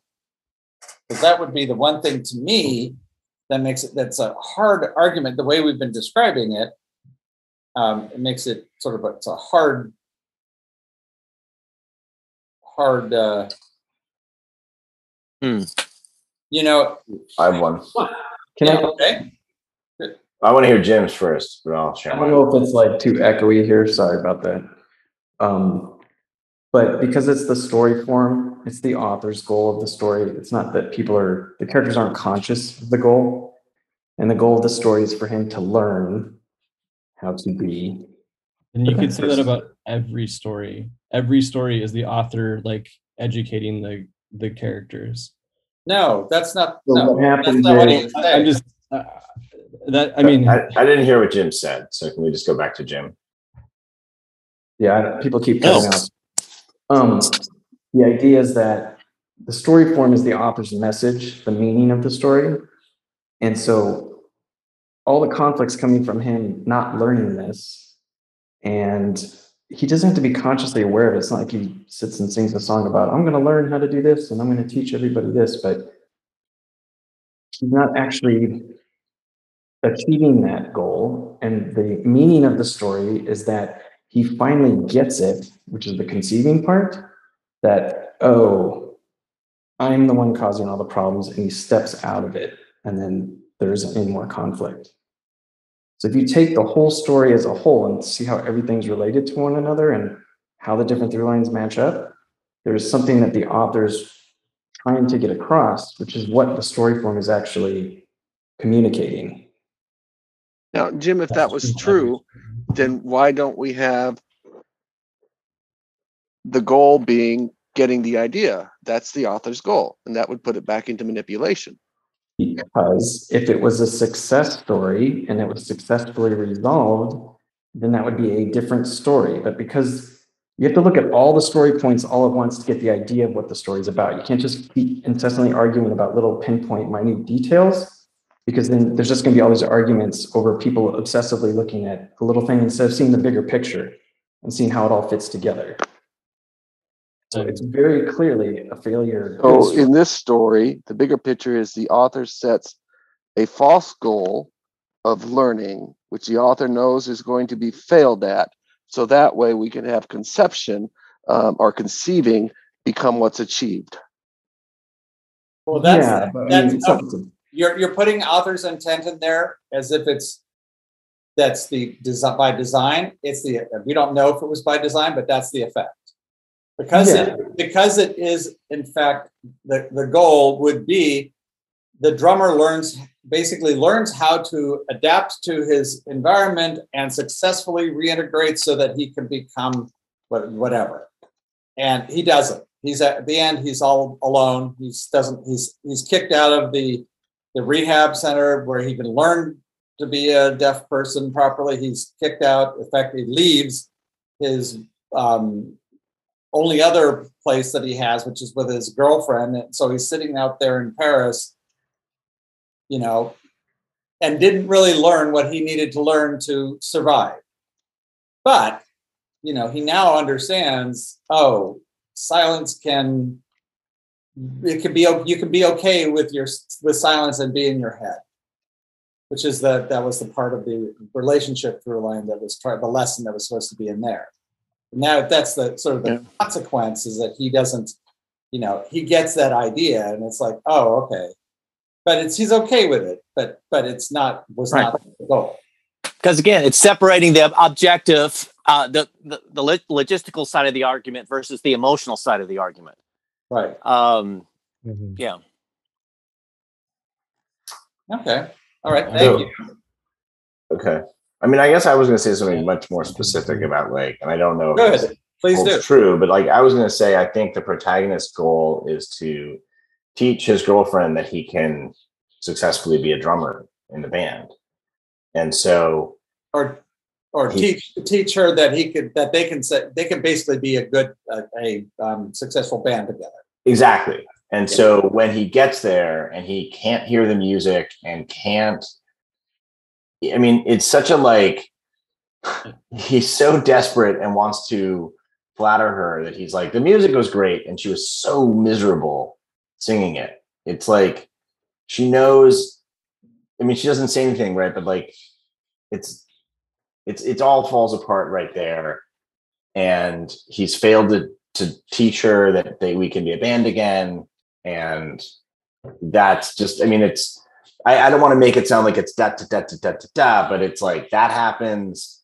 The scratching happens. She's very reluctant about the band, and that's what I think the goal is in the specific form. Great. I like that. Okay, so now let's go down to the element level. Let's go with him because he's there's so much of the movie is about him. And so I need to move. Actually, I'm just going to hide everybody for the moment so I can see that it's on that side of the screen. All right, so we have, present, and in that we have work, attraction, attempt, repulsion, and then under work we have certainty, potentiality, deduction, induction. Under attraction, proaction, reaction, acceptance, non-acceptance, repulsion, probability, possibility, reduction, production, and under attempt, inaction, protection, evaluation, reevaluation. Anybody have a thought, at least at the higher level, the issue level? Or, I mean, I think all of those work together to describe him, but anybody have thoughts, or do you want to go over to a different domain, different through line? The ones under attraction are very strong to me. Okay. How so? He's extremely proactive. Hammer the nails. In dealing with his addiction or trying to feed his addiction. He does not accept what's happening to him. He does not accept his deafness, his hearing loss. Certainly is reactive at times, with bursts of anger and things of that nature. So I think those all describe him fairly well, his perspective. And would you see non-acceptance as his problem or as the symptom? It's a good question. Very conscious, and we're very conscious, and he's very conscious of not accepting it. So I have a question. Yes. So if the problem, if non-acceptance is the problem, then the fact that he kind of solves it in some convoluted way at the end, does that make it a problem? Is that something that gets solved? Well, that would indicate he's a change character if it gets solved. Yes. Mm-hmm. It sure feels, yeah. Sorry. He is a change character, right? Yeah, we determined that was the first choice. Right. I'm just. Yeah, he is a change character. Okay. I'm just putting that in my brain. Okay. It sure feels like he's moving into the process of accepting at the very end, though. Yeah, but I don't know that know that he's aware that non-acceptance is a problem. In fact, I think to him, that's kind of I think he sees it as a strength. It's like, no, I reject this. I'm going to reject this idea of being deaf forever. And I'm going to stick to that until he finally doesn't. Okay. So he knows it's an issue. I just don't think he personally sees it as a problem. I think he sees it as a source of motivation. I have another question. I think that's good. I have another question. Okay, 1 second, Chris. So you're saying it's a symptom, not the problem. No, I think it's a problem. I'm just making the argument for he doesn't see it as a symptom. I'm saying, yeah. Okay. Be very careful about when you say what he sees, because if you're talking about being in his shoes, this isn't the in his shoes. Well, he would never see all of these. We're looking at them from the outside. So, from a main character, his problem, he won't see it. We can see it, but he won't. If you asked him what his problem is, he'll say the symptom is his problem. So, if he can see it, then that is not his problem. That's just you never have a main character who sees their problem. Potentially, if they're a steadfast character, because then they see the problems outside, not inside, so they can recognize it as the source of their motivation. But so that's why I'm saying, what are you saying by what are you choosing? So which is the problem element and which is the symptom element when you're making that choice, Sandy? Well, I was putting okay, I have to think about it, because I have to think about how I'm trying to wrap around my head how reaction. I'm trying to think about him and reaction and whether or not that's a symptom or a problem, and I haven't quite come up with that yet. Okay, Chris, you had a question. Yes. Does the character see the problem at the very end of the story? They may, they may recognize it, but that's up to the author. That's not a necessary thing. The audience will recognize it, but the character themselves may not, but they will see the solution and adopt the solution. Okay. So in other words, if the problem was non-acceptance, and he then at the end is saying, "Oh, I'm going to accept this." Now, again, the problem with just talking about acceptance and non-acceptance is that any change character, especially in a good, it's always going to feel like they're accepting it. whatever the solution is, it's going to feel like they're accepting it because it's a good. So just be really careful about, if you like acceptance because of the non-acceptance because of the actual meaning, not just the fact that it's a problem that has been resolved. Okay. And that wasn't directed to you, Prish. That was directed. Right. The general. Yeah. So brushstroke. Any other thoughts for this, against it, spin on it? Action. Doesn't all jump at once. Here we go. I would say all the arguments for non-acceptance could better be seen as repulsion, because he pushes everybody away, no matter what. Everybody from beginning to end, he's always rejecting, but repulsion type stuff. And I think you probably see reduction as what's motivating him, because he's basically being robbed of his potential from the very beginning. And that's the scary part that he won't face. And so he's seeing the probability, like the likelihood, if this keeps going on. So what keeps going on? If he keeps losing his hearing and he can't do probably, yes. Then, yeah, any possibility he goes for. Right. The possibility that cochlear implants will solve his problem. Anytime he can work toward that, he does it. Yeah. The possibility he can he can sell something to make money toward the surgery.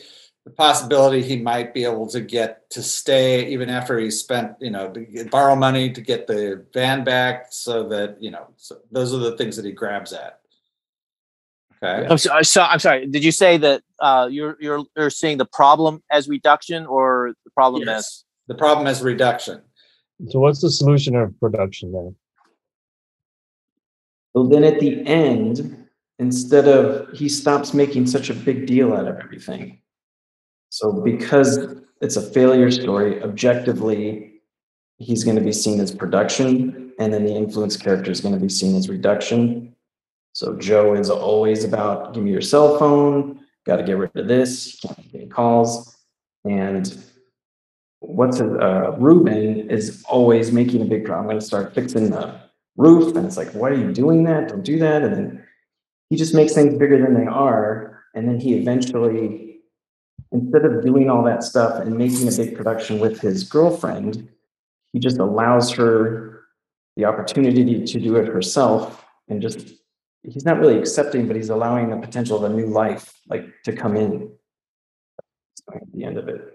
Well, yeah, he sees that she has potential that they don't have together, that he can't. Oh, that's even better. Yeah, that's better.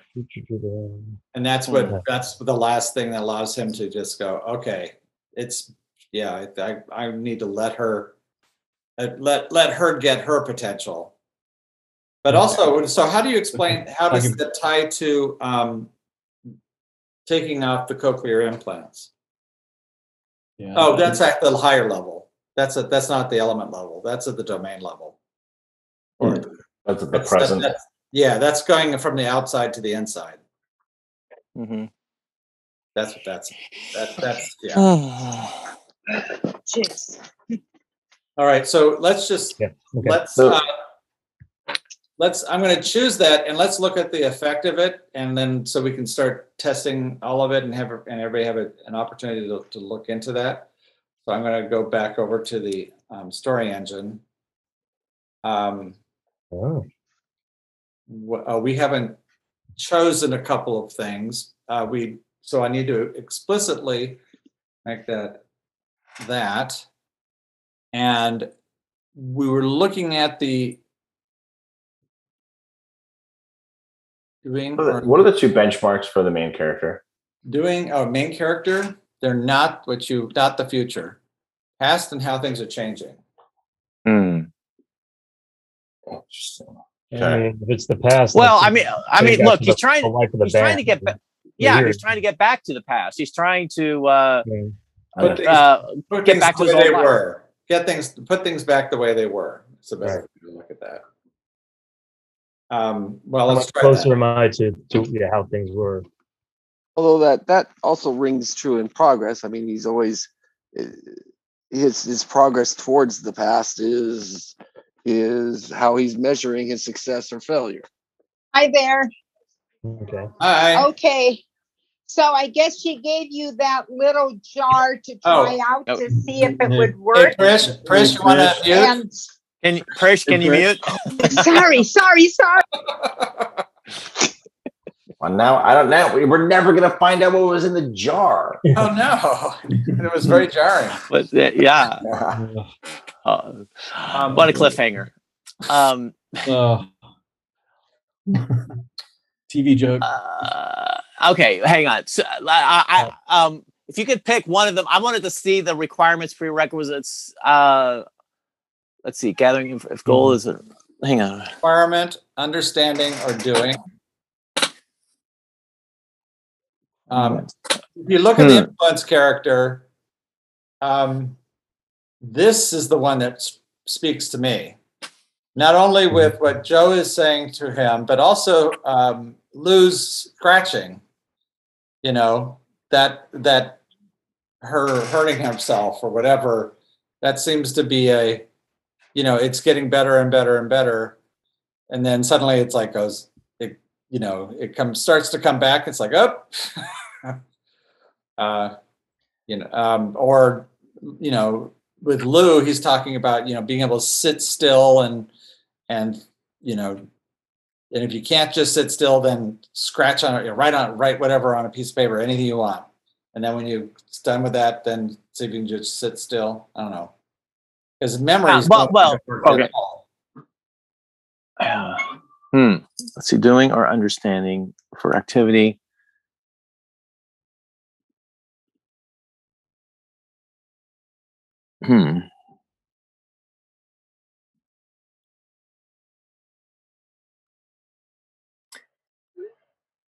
Hang on. Relationship. Oh, okay. Sorry, I didn't hear anything for a while, so I was like, "Oh, did I get frozen?" Sorry. The news is coming out that apparently the recall election has been called in Newsom's favor. This FYI. Okay. Okay.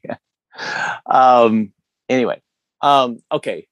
So let's see. Okay. So the goal is gathering information. The consequences, conceiving an idea. Cost is contemplation. Dividends is the present. The requirement to get to the goal of learning is understanding or doing. Then the prerequisites.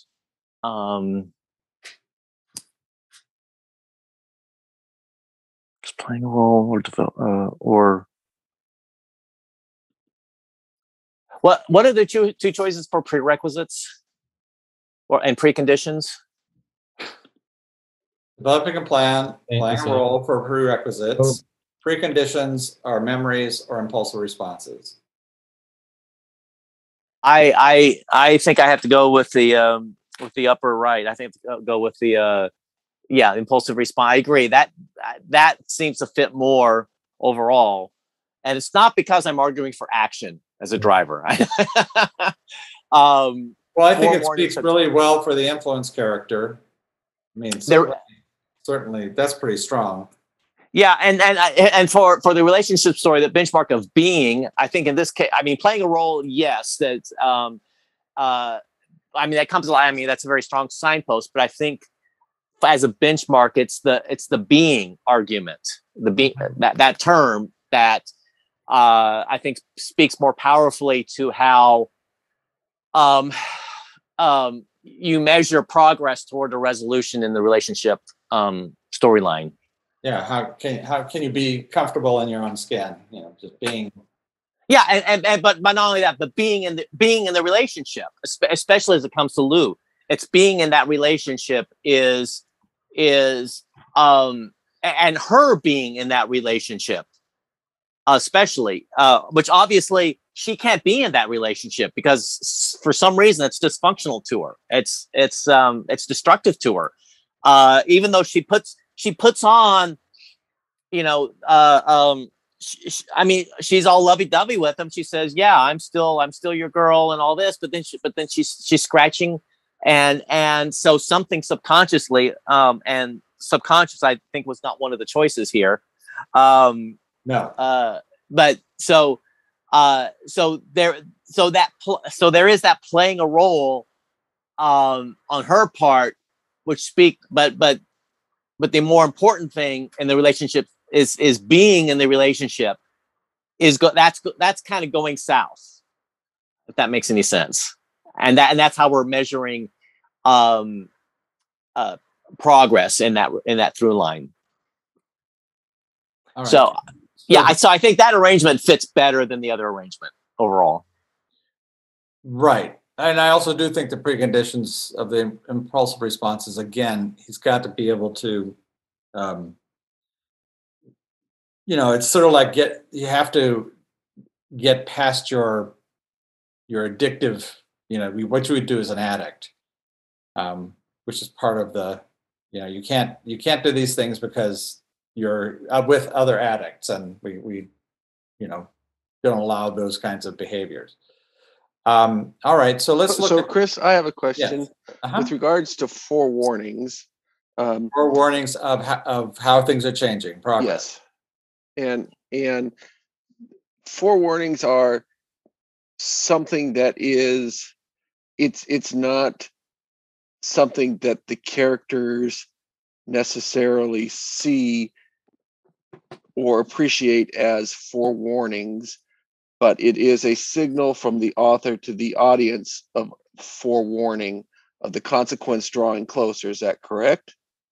Correct. And sometimes the characters can be aware of it, but they need not be aware of it. Okay. So like when we see all the things that are changing, such as he starts selling off everything, and then he's leaving his habitat. I don't think that's it. I think it's when him following her online and finding how, when the drummer checks up on his bandmate and finds that she's gone solo and the solo career is starting to take off, and then it's doing better and it's doing, that's how things are changing. That is a forewarning that all is not well with the band reuniting. Okay, I didn't see that video the same way. I saw it as she wasn't doing so well. The movie was really vague in a lot of ways. I thought I liked the movie a lot, but if I have a complaint about it, it's that it was too coy with its information. It's just like, what was that phone call that she got that said where the members have to get on the plane, and all these things that it's like, well, just give us the information. Just, I know you're not trying to, you're trying to purposely not be plot heavy, but sometimes you just need to give us the plot, and that video was very confusing to me. The video was so clearly, I am now a band without him. Right. I don't think it was that clear. I think the video is like, clear. Here I am performing at the thing. Right, and it looks to me like she's performing half-ass and bad. Well, so did you like the music in the first scene? Right, as I say, you really liked the beginning. We all have our taste. We all have our taste. Text on the website that clarifies how things are going there. Sorry? I'm sorry, what, Brian? There's text on the website when they click the link, because it actually is framing, that like, hey, saw her and it was so great to see her.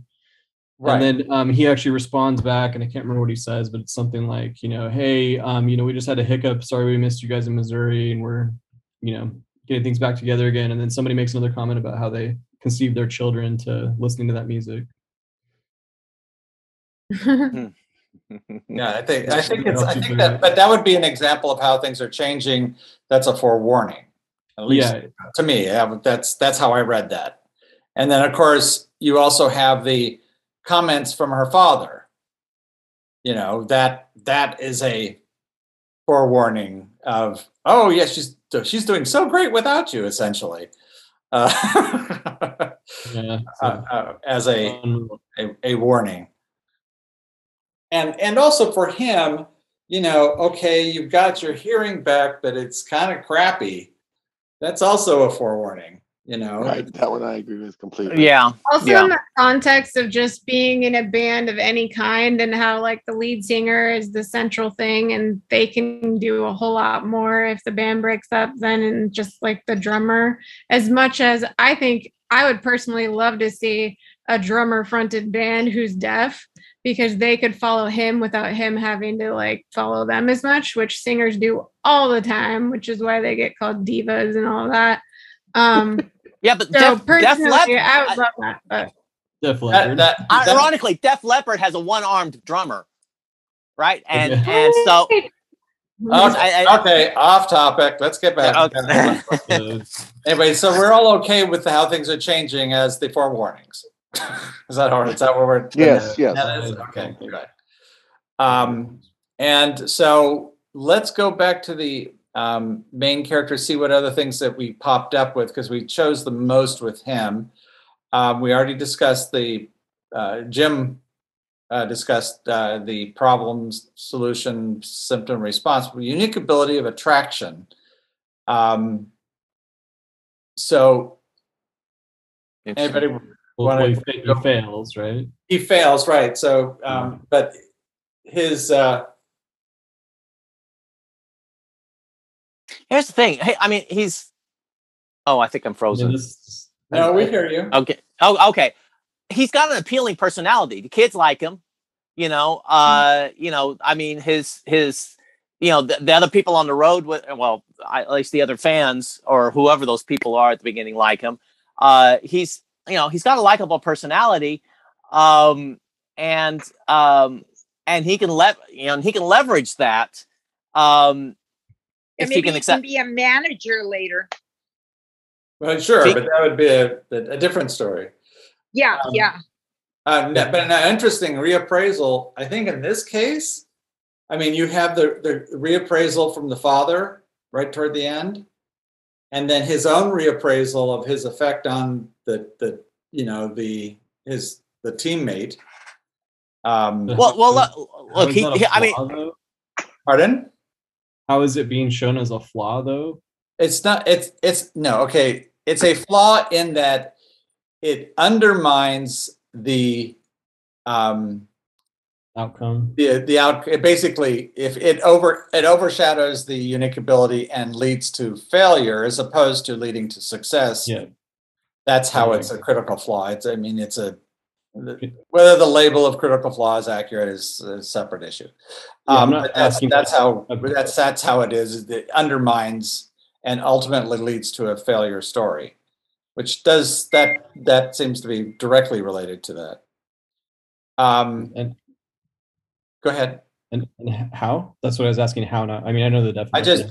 You've got the reappraisal of the father who says, "Oh, you're this great influence." Sort of not. I mean, I hated you, but I actually realize you're okay, which makes him more human and makes him not the bad guy, which it sounds like he was always sort of kind of a bad guy.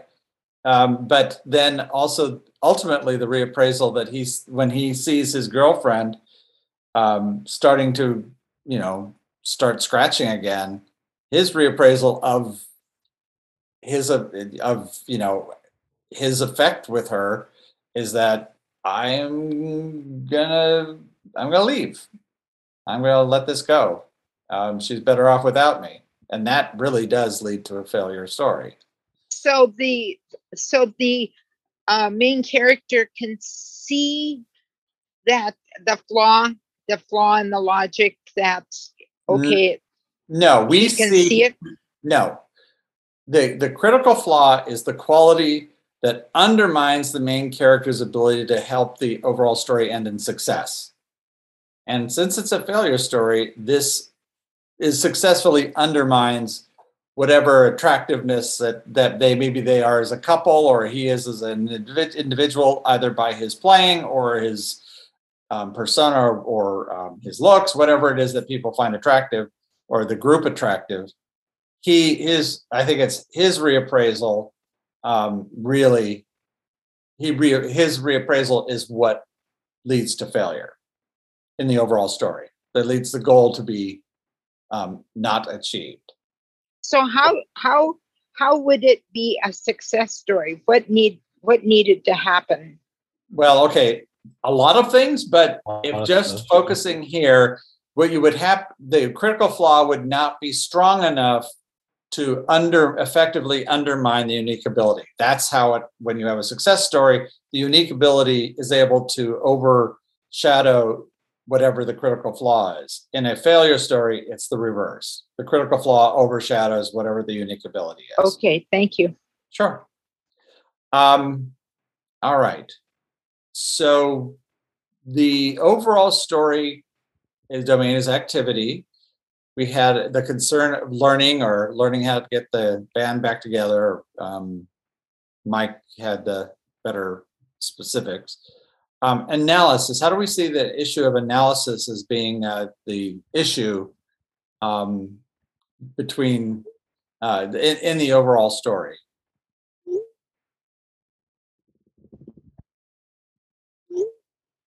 Well, I mean, the way that I'm kind of looking at it is that he would be the drummer trying to put the band back together. Is he's making bad analyses about how they could move forward with a deaf drummer.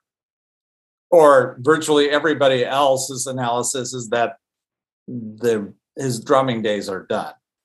The drummer is deaf and really probably is not going to get back together. Right. I think that's one of the things that Prish was getting at, which is like, given that he's deaf from page 5 on, how could this ever end in success? You know? Well, if you've got that, it could. Something could happen. Cochlear implant might be fantastic. They may find a different way of performing. I mean, you can easily tell that story. True. It's just that. I mean, as a drummer, as a drummer, you don't need to hear tone. You just need to hear percussion. Right. Could have been like jazz, right? Just to go with the flow. No, but all he needs to hear is the concussion of the drums. Where do we get this analysis in the narrative, though? Where does it show up? Because the doctor's assessment, Lou's assessment, even the idea of him being Joe as the caregiver. You're now part of the deaf community. You're not. This is not. You're in a new life, kind of a thing. You're an addict. We're going to recover. Deal with all of these things at the same time. And even you see the analysis of this is addict behavior when he's selling off his stuff to buy what he wants, independent of who he might be hurting and whose property it really is. When Ruben asks for a loan to get his truck out, to get the car out of Hawk, the RV out of Hawk. I mean, those are the different analyses that come along that are generally pretty negative of the drummer's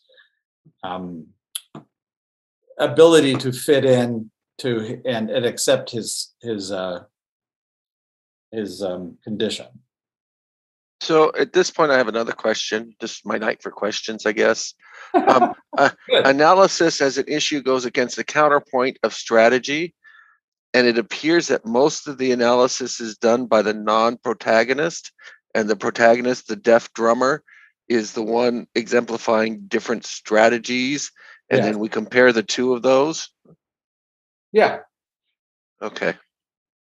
I think that's you get a little bit of strategy from Joe as the character, the head of the, not as a influence character, but as the guardian character, whatever, right.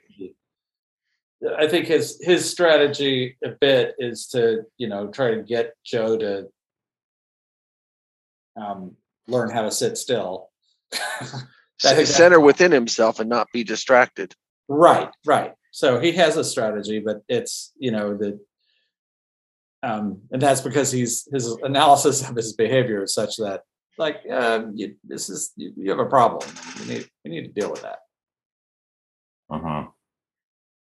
But we also have the catalyst of strategy moves the story forward. So those are the things you were just talking about, where the drummer as protagonist, when he gets back, doing his thing, it tends to move the story forward, though. So when he sells off his stuff and he sells that, suddenly the story starts moving again. And then a benchmark of doing.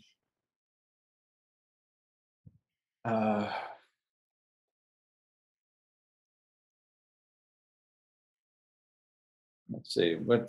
How do we see that? Or lack of doing?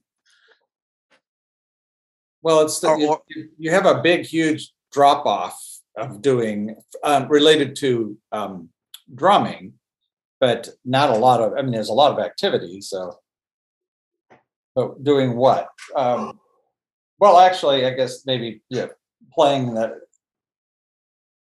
working toward playing the band back together. I don't know.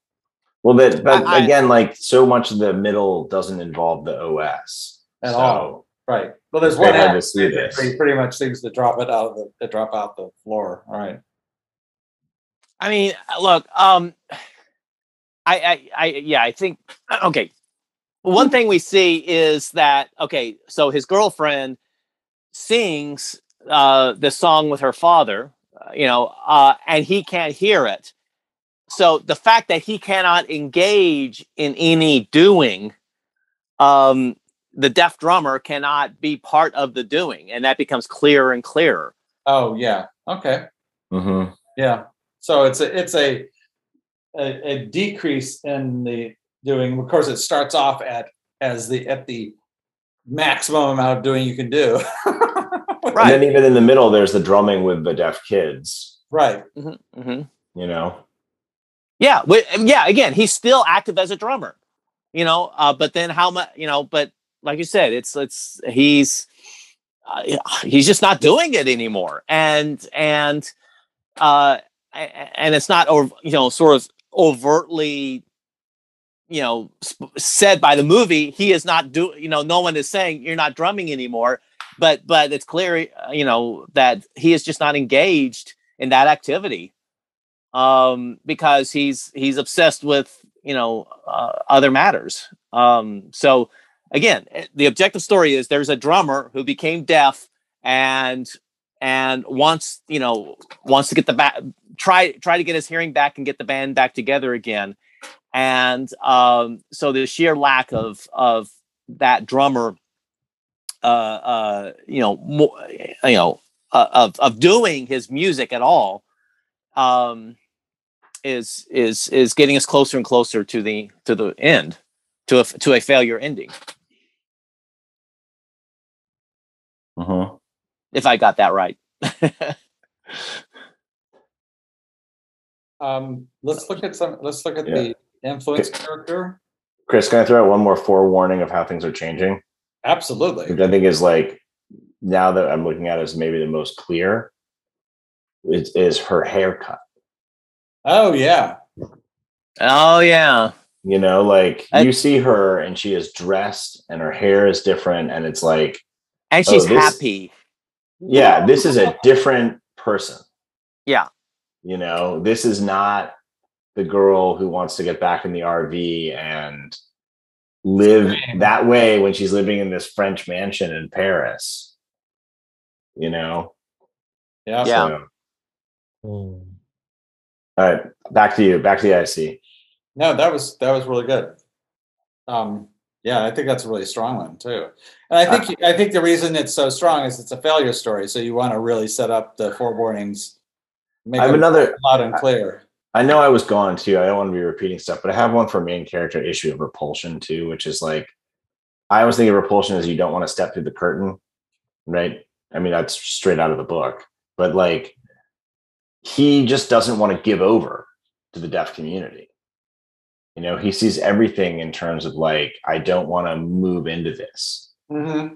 And I really think that that's his biggest issue, is just doesn't want to see himself as one of them.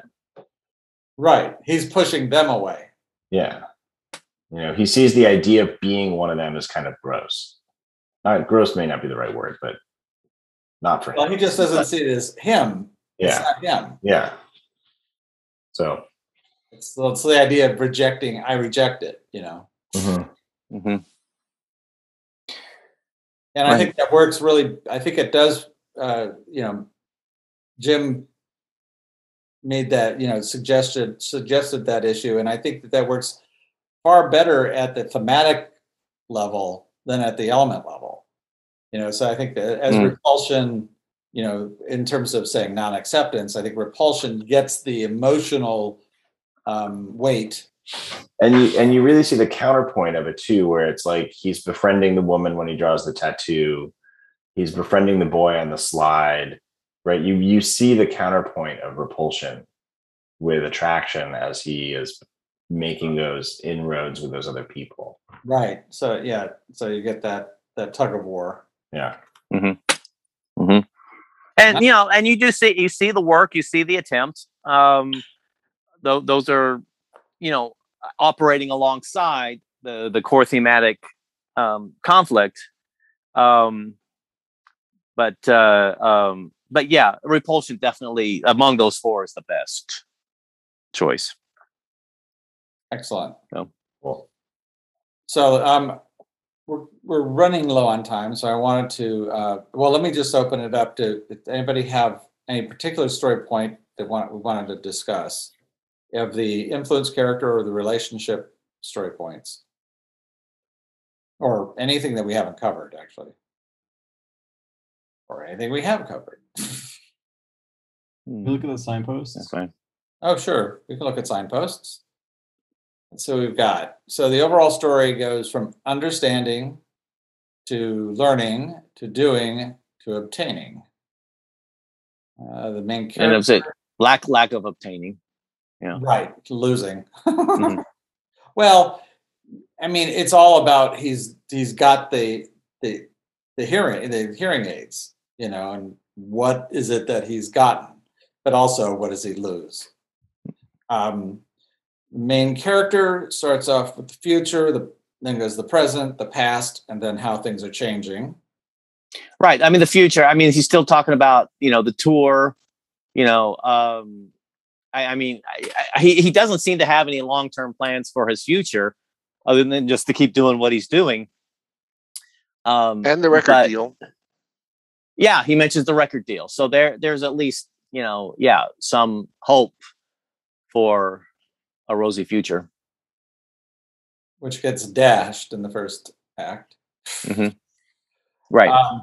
The influence character starts off in contemplation, goes to memory, then to impulsive responses, and then innermost desires, this subconscious. So you have that's real. And innermost desires is really strong with Lou in that final act. The signpost is strong with this one. Yes. I mean, because I mean, so much of what she's about is subconscious. Because first of all, we learn more about her backstory, and so there is, I mean, so her mother took her away from her father to the States, and then she killed herself, and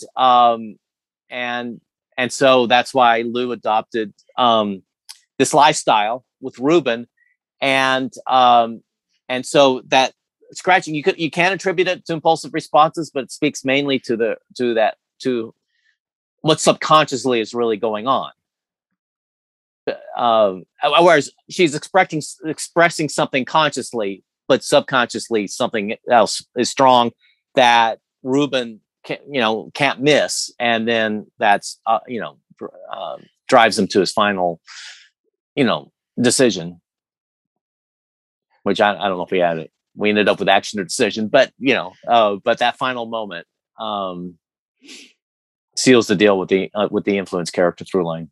Right, her scratching herself. Yeah. Mm-hmm. So, Chris, Nick, I have another question, and see if this is okay to use it this way. Because this is an influence character, we have impulsive responses in Signpost 3. Other than Lou on scratching, we do see a lot of impulsive responses out of Ruben, to which the influence characters then try to influence Ruben about. Yes. That kind of ping pong, is that okay for using? Yes. Okay, great. That's what I thought. What are the examples for that, though? Well, go ahead, Nick. You were sure. Where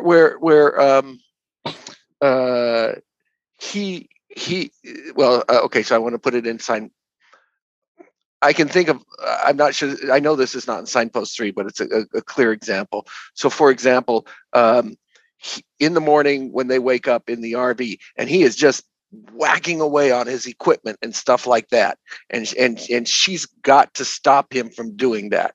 And so that's how she starts to begin to influence him, and then I think that's what ultimately ends up with the phone call to Hector later on. His impulsive response in running out the first time when she comes, "What the crap are you doing leaving the stage?" Later on, when we look at impulsive responses, it's more in Signpost 3. I imagine those would be with where Joe sees the impulsive responses of Ruby and reacts against them in a way that he's trying to guide. And in fact, when we start seeing that there's what Joe maybe perceives as less impulsive responses, and Joe offers him the job, and then Joe also has to react against the impulsive response of what Ruby did by selling off everything when he was offered that job. Well, he attributes it to that, his addict behavior. He's back to his, and pretty much impulsive responses is a lot of addict behavior, isn't it? Yeah, well, and that's why if you've got impulsive responses, it's the benchmark for the influence character. So you're going to see it all through that through line. And she's also the one when he starts smoking, and so she calls his sponsor. It's like, well, he's just smoking. He's not using again, but that's like set her off, to do something about it. Even though he's been clean for 4 years, he starts smoking, and she just like calls his sponsor. Yeah, I thought that was a little odd, but well, because it's an addictive substance. Right. And so if he hadn't been smoking, I mean, that wasn't very clear that if this was like the first time in 4 years he started smoking, then I could see the urgency a little bit more, but wasn't clear. That's again, the idea is that once you're an addict, you have to basically stay out. You have to stay clean. Right. Well, so did she call her No, there's sponsor? no little bit of pregnant. Did she call her sponsor? She called his sponsor. Okay. Have one as far as we know. I misunderstood what was said. Yeah, no, I don't think she's an addict, but he definitely is. Okay, so for Signpost 3, I didn't really hear any examples of impulsive. Well, certainly him approaching, it's almost like the turning point, approaching Joe for the loan, because he had to sell everything off to get the cochlear implants. It's sort of like, oh, this is your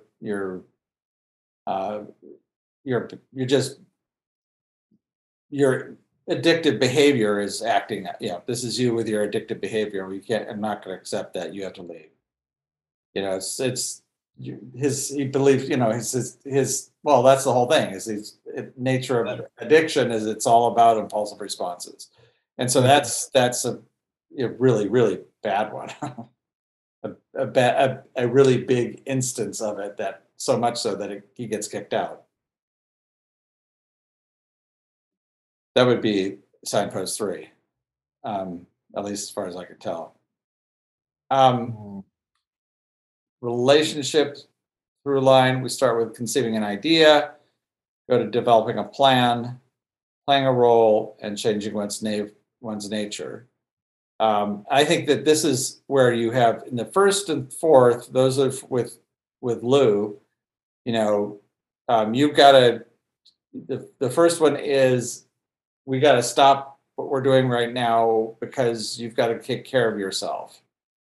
We can't keep on going on this way. And then ultimately the changing one's nature is that, our relationship is such that you have grown and we both changed, but we've not changed together.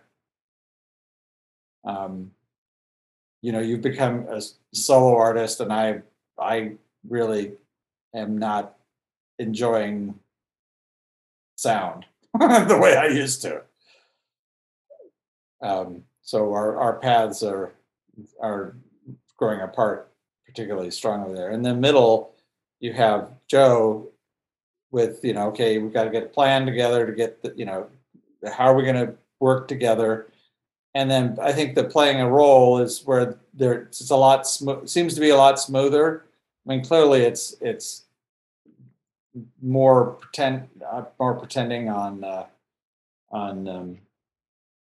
Ruben's part, but ultimately gets shown out when he sells everything and then to get the implants.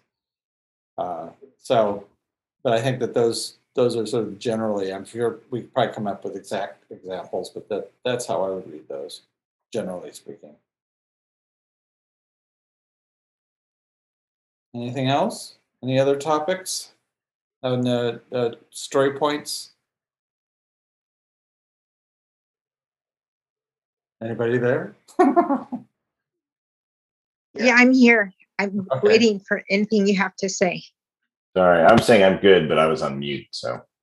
Well, okay. I felt you. All right. Well then, I think this is really good in ways that I wasn't expecting in terms of conversation. Yeah. I think that I personally thought it was.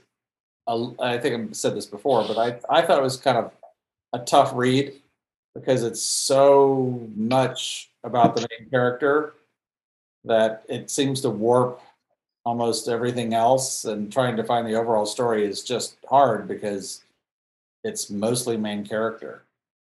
Mm-hmm. And even then when it's the protagonist, it's all dressed really heavily as the main character. So to me it was difficult getting to the specifics, but I think we ultimately nailed it. I think we saw that with it coming down to either action or decision, that just shows to me how close it was, how it really wasn't that distinctive. That I don't want to say cutting hairs, but it was literally just this or that, and finding a place where we seem to have information, which would be down here in the preconditions of impulsive responses. That seemed to be a better choice. So whether or not that was on screen, it appears to be, but I think that one area, that one question that we had a really hard time answering, or we were divided on, there's a good reason for it. It turns out that we've got both points are there, and they seem to be really valid. Yeah. So thank you guys. Yeah. Can I use some movie connections first? Pardon? I think if people like this movie, they should watch the Oscar winner Stutter, which is a very short, it's like 9 minutes. It's terrific. Or they should watch the movie Green Room, which is also about a punk band that at the end of the movie can't get back together. Oh, interesting. Right. I also recommend Coda. It's really quite good. I saw that too. I liked it. Yeah, it's a feel good, not a feel. Yeah. Meh.